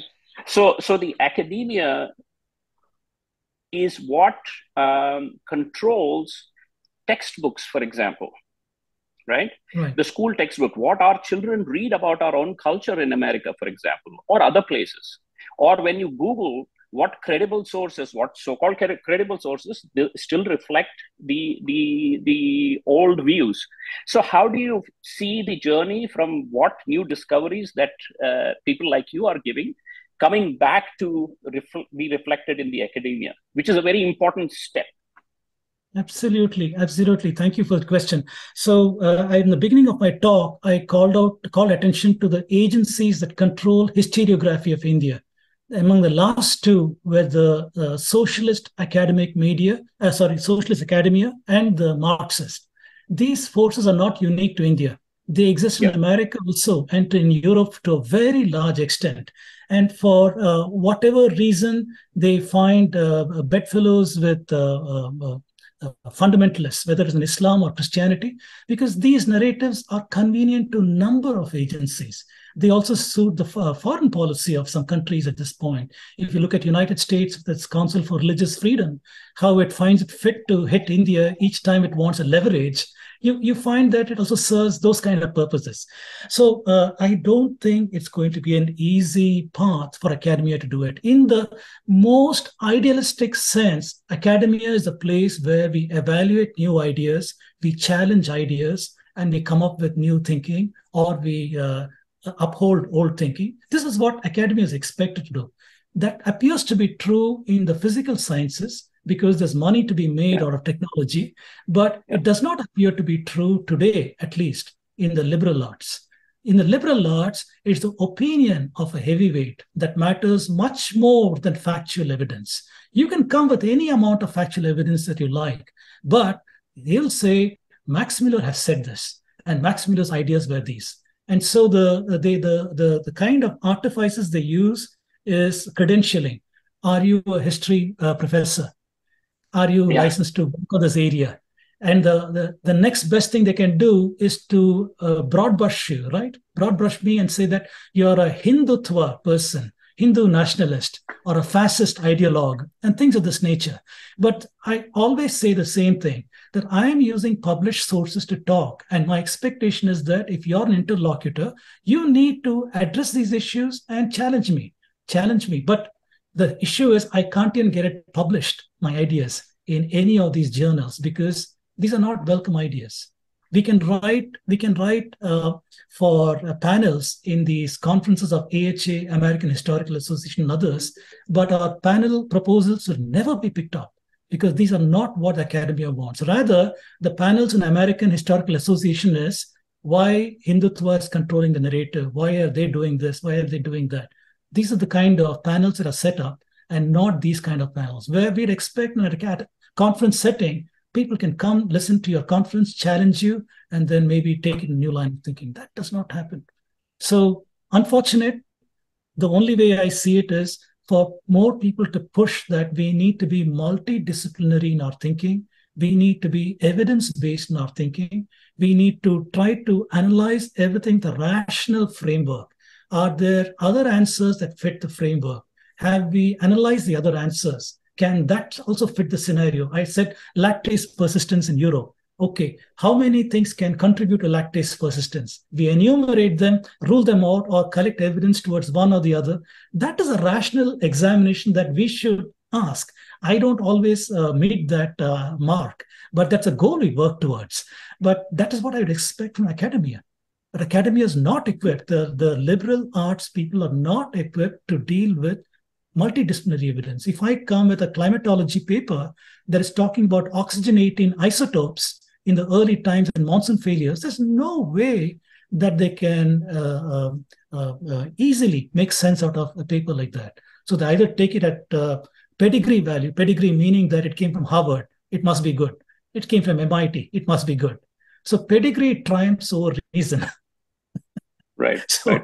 so this is the kind of thing we frequently see in liberal arts. And today, the entire field is controlled by this cabal that I keep talking about in my talks, starting with colonial, Eurocentric, missionary, that received wisdom has been got by the socialist academia, which is left-leaning, and by the Marxists today. And today expanded upon with newer actors, with the Islamists, the wokeism, and other people. Everything is in service of Marxism. Everything is divided into the smallest division possible, oppressor, oppressed. The divisions are brought to your family between husband, wife, gender issues, between even the battles in yourself, the individual, am I a man, am I a woman, the spectrum that you have. So the battle is taken to the logical conclusion that you are at battle with yourself. Indeed, indeed. You're seeing the enormous success of Marxism out there. So that, if I may tag another question to my earlier question, a question that you've been asked before, I think I've seen it on Twitter. Given that you bring in this unique multidisciplinary sort of viewpoint to looking at Indian knowledge systems, when are you writing your book? That's a most difficult question to answer. So I still have a full-time day job that pays for my bills. So I hope when I retire, I'll have enough neurons left to write a book logically. It's a lot of effort, but I do hope so.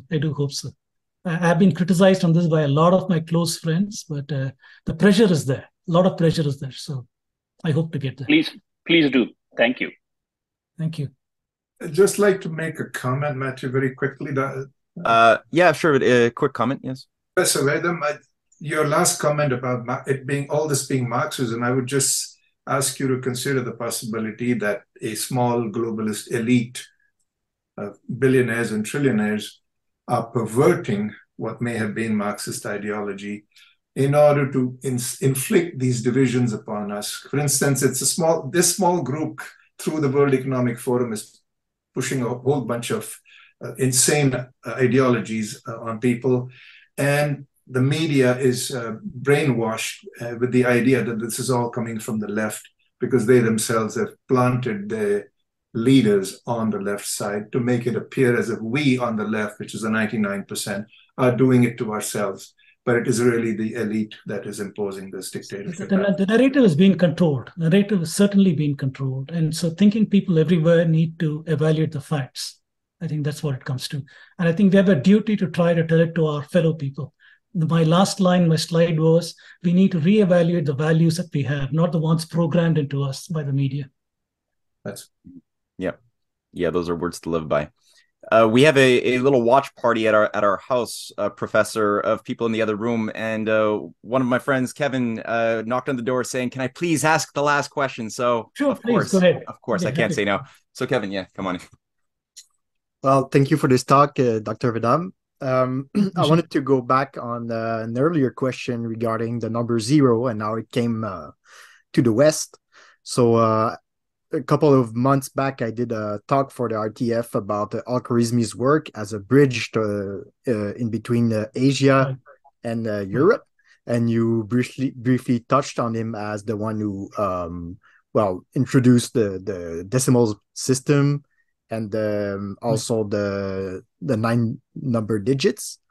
I've read somewhere, and this is something that I want to do a little bit more of research on, because this is something also that Matthew asked me a lot about, is the negative numbers. So I've read that the negative numbers came also from India. And so I was wondering if you had any information in that regards. Sure, yes. So we can start with the negative number question. So from Brahmagupta, if you take a look at Brahmagupta, you'll find he was a mathematician who lived in the late 600 current era, maybe 650 or so. I cannot tell you the date exactly. Brahmagupta, that's his name. So he wrote famous works called Brahmasputta Siddhanta. It's a mouthful. And so in that work, you find negative numbers, you find rules for operation. Positive plus positive, negative plus negative, positive times negative, negative times positive. All these rules are enumerated there. They didn't get the outliers very well. For example, 0 divided by something divided by 0. Those are still difficult concepts. Some of them got it, some of them did not. These were also talked about by Bhaskara II, who lived in 1100 in Ujjain. So he expanded on this work. So Brahmagupta and this one. Brahmagupta's works were translated by the Muslims in Baghdad. And I think it became Sindh Hind. Brahmasputta Siddhanta became Sindh Hind in the Arabic tradition.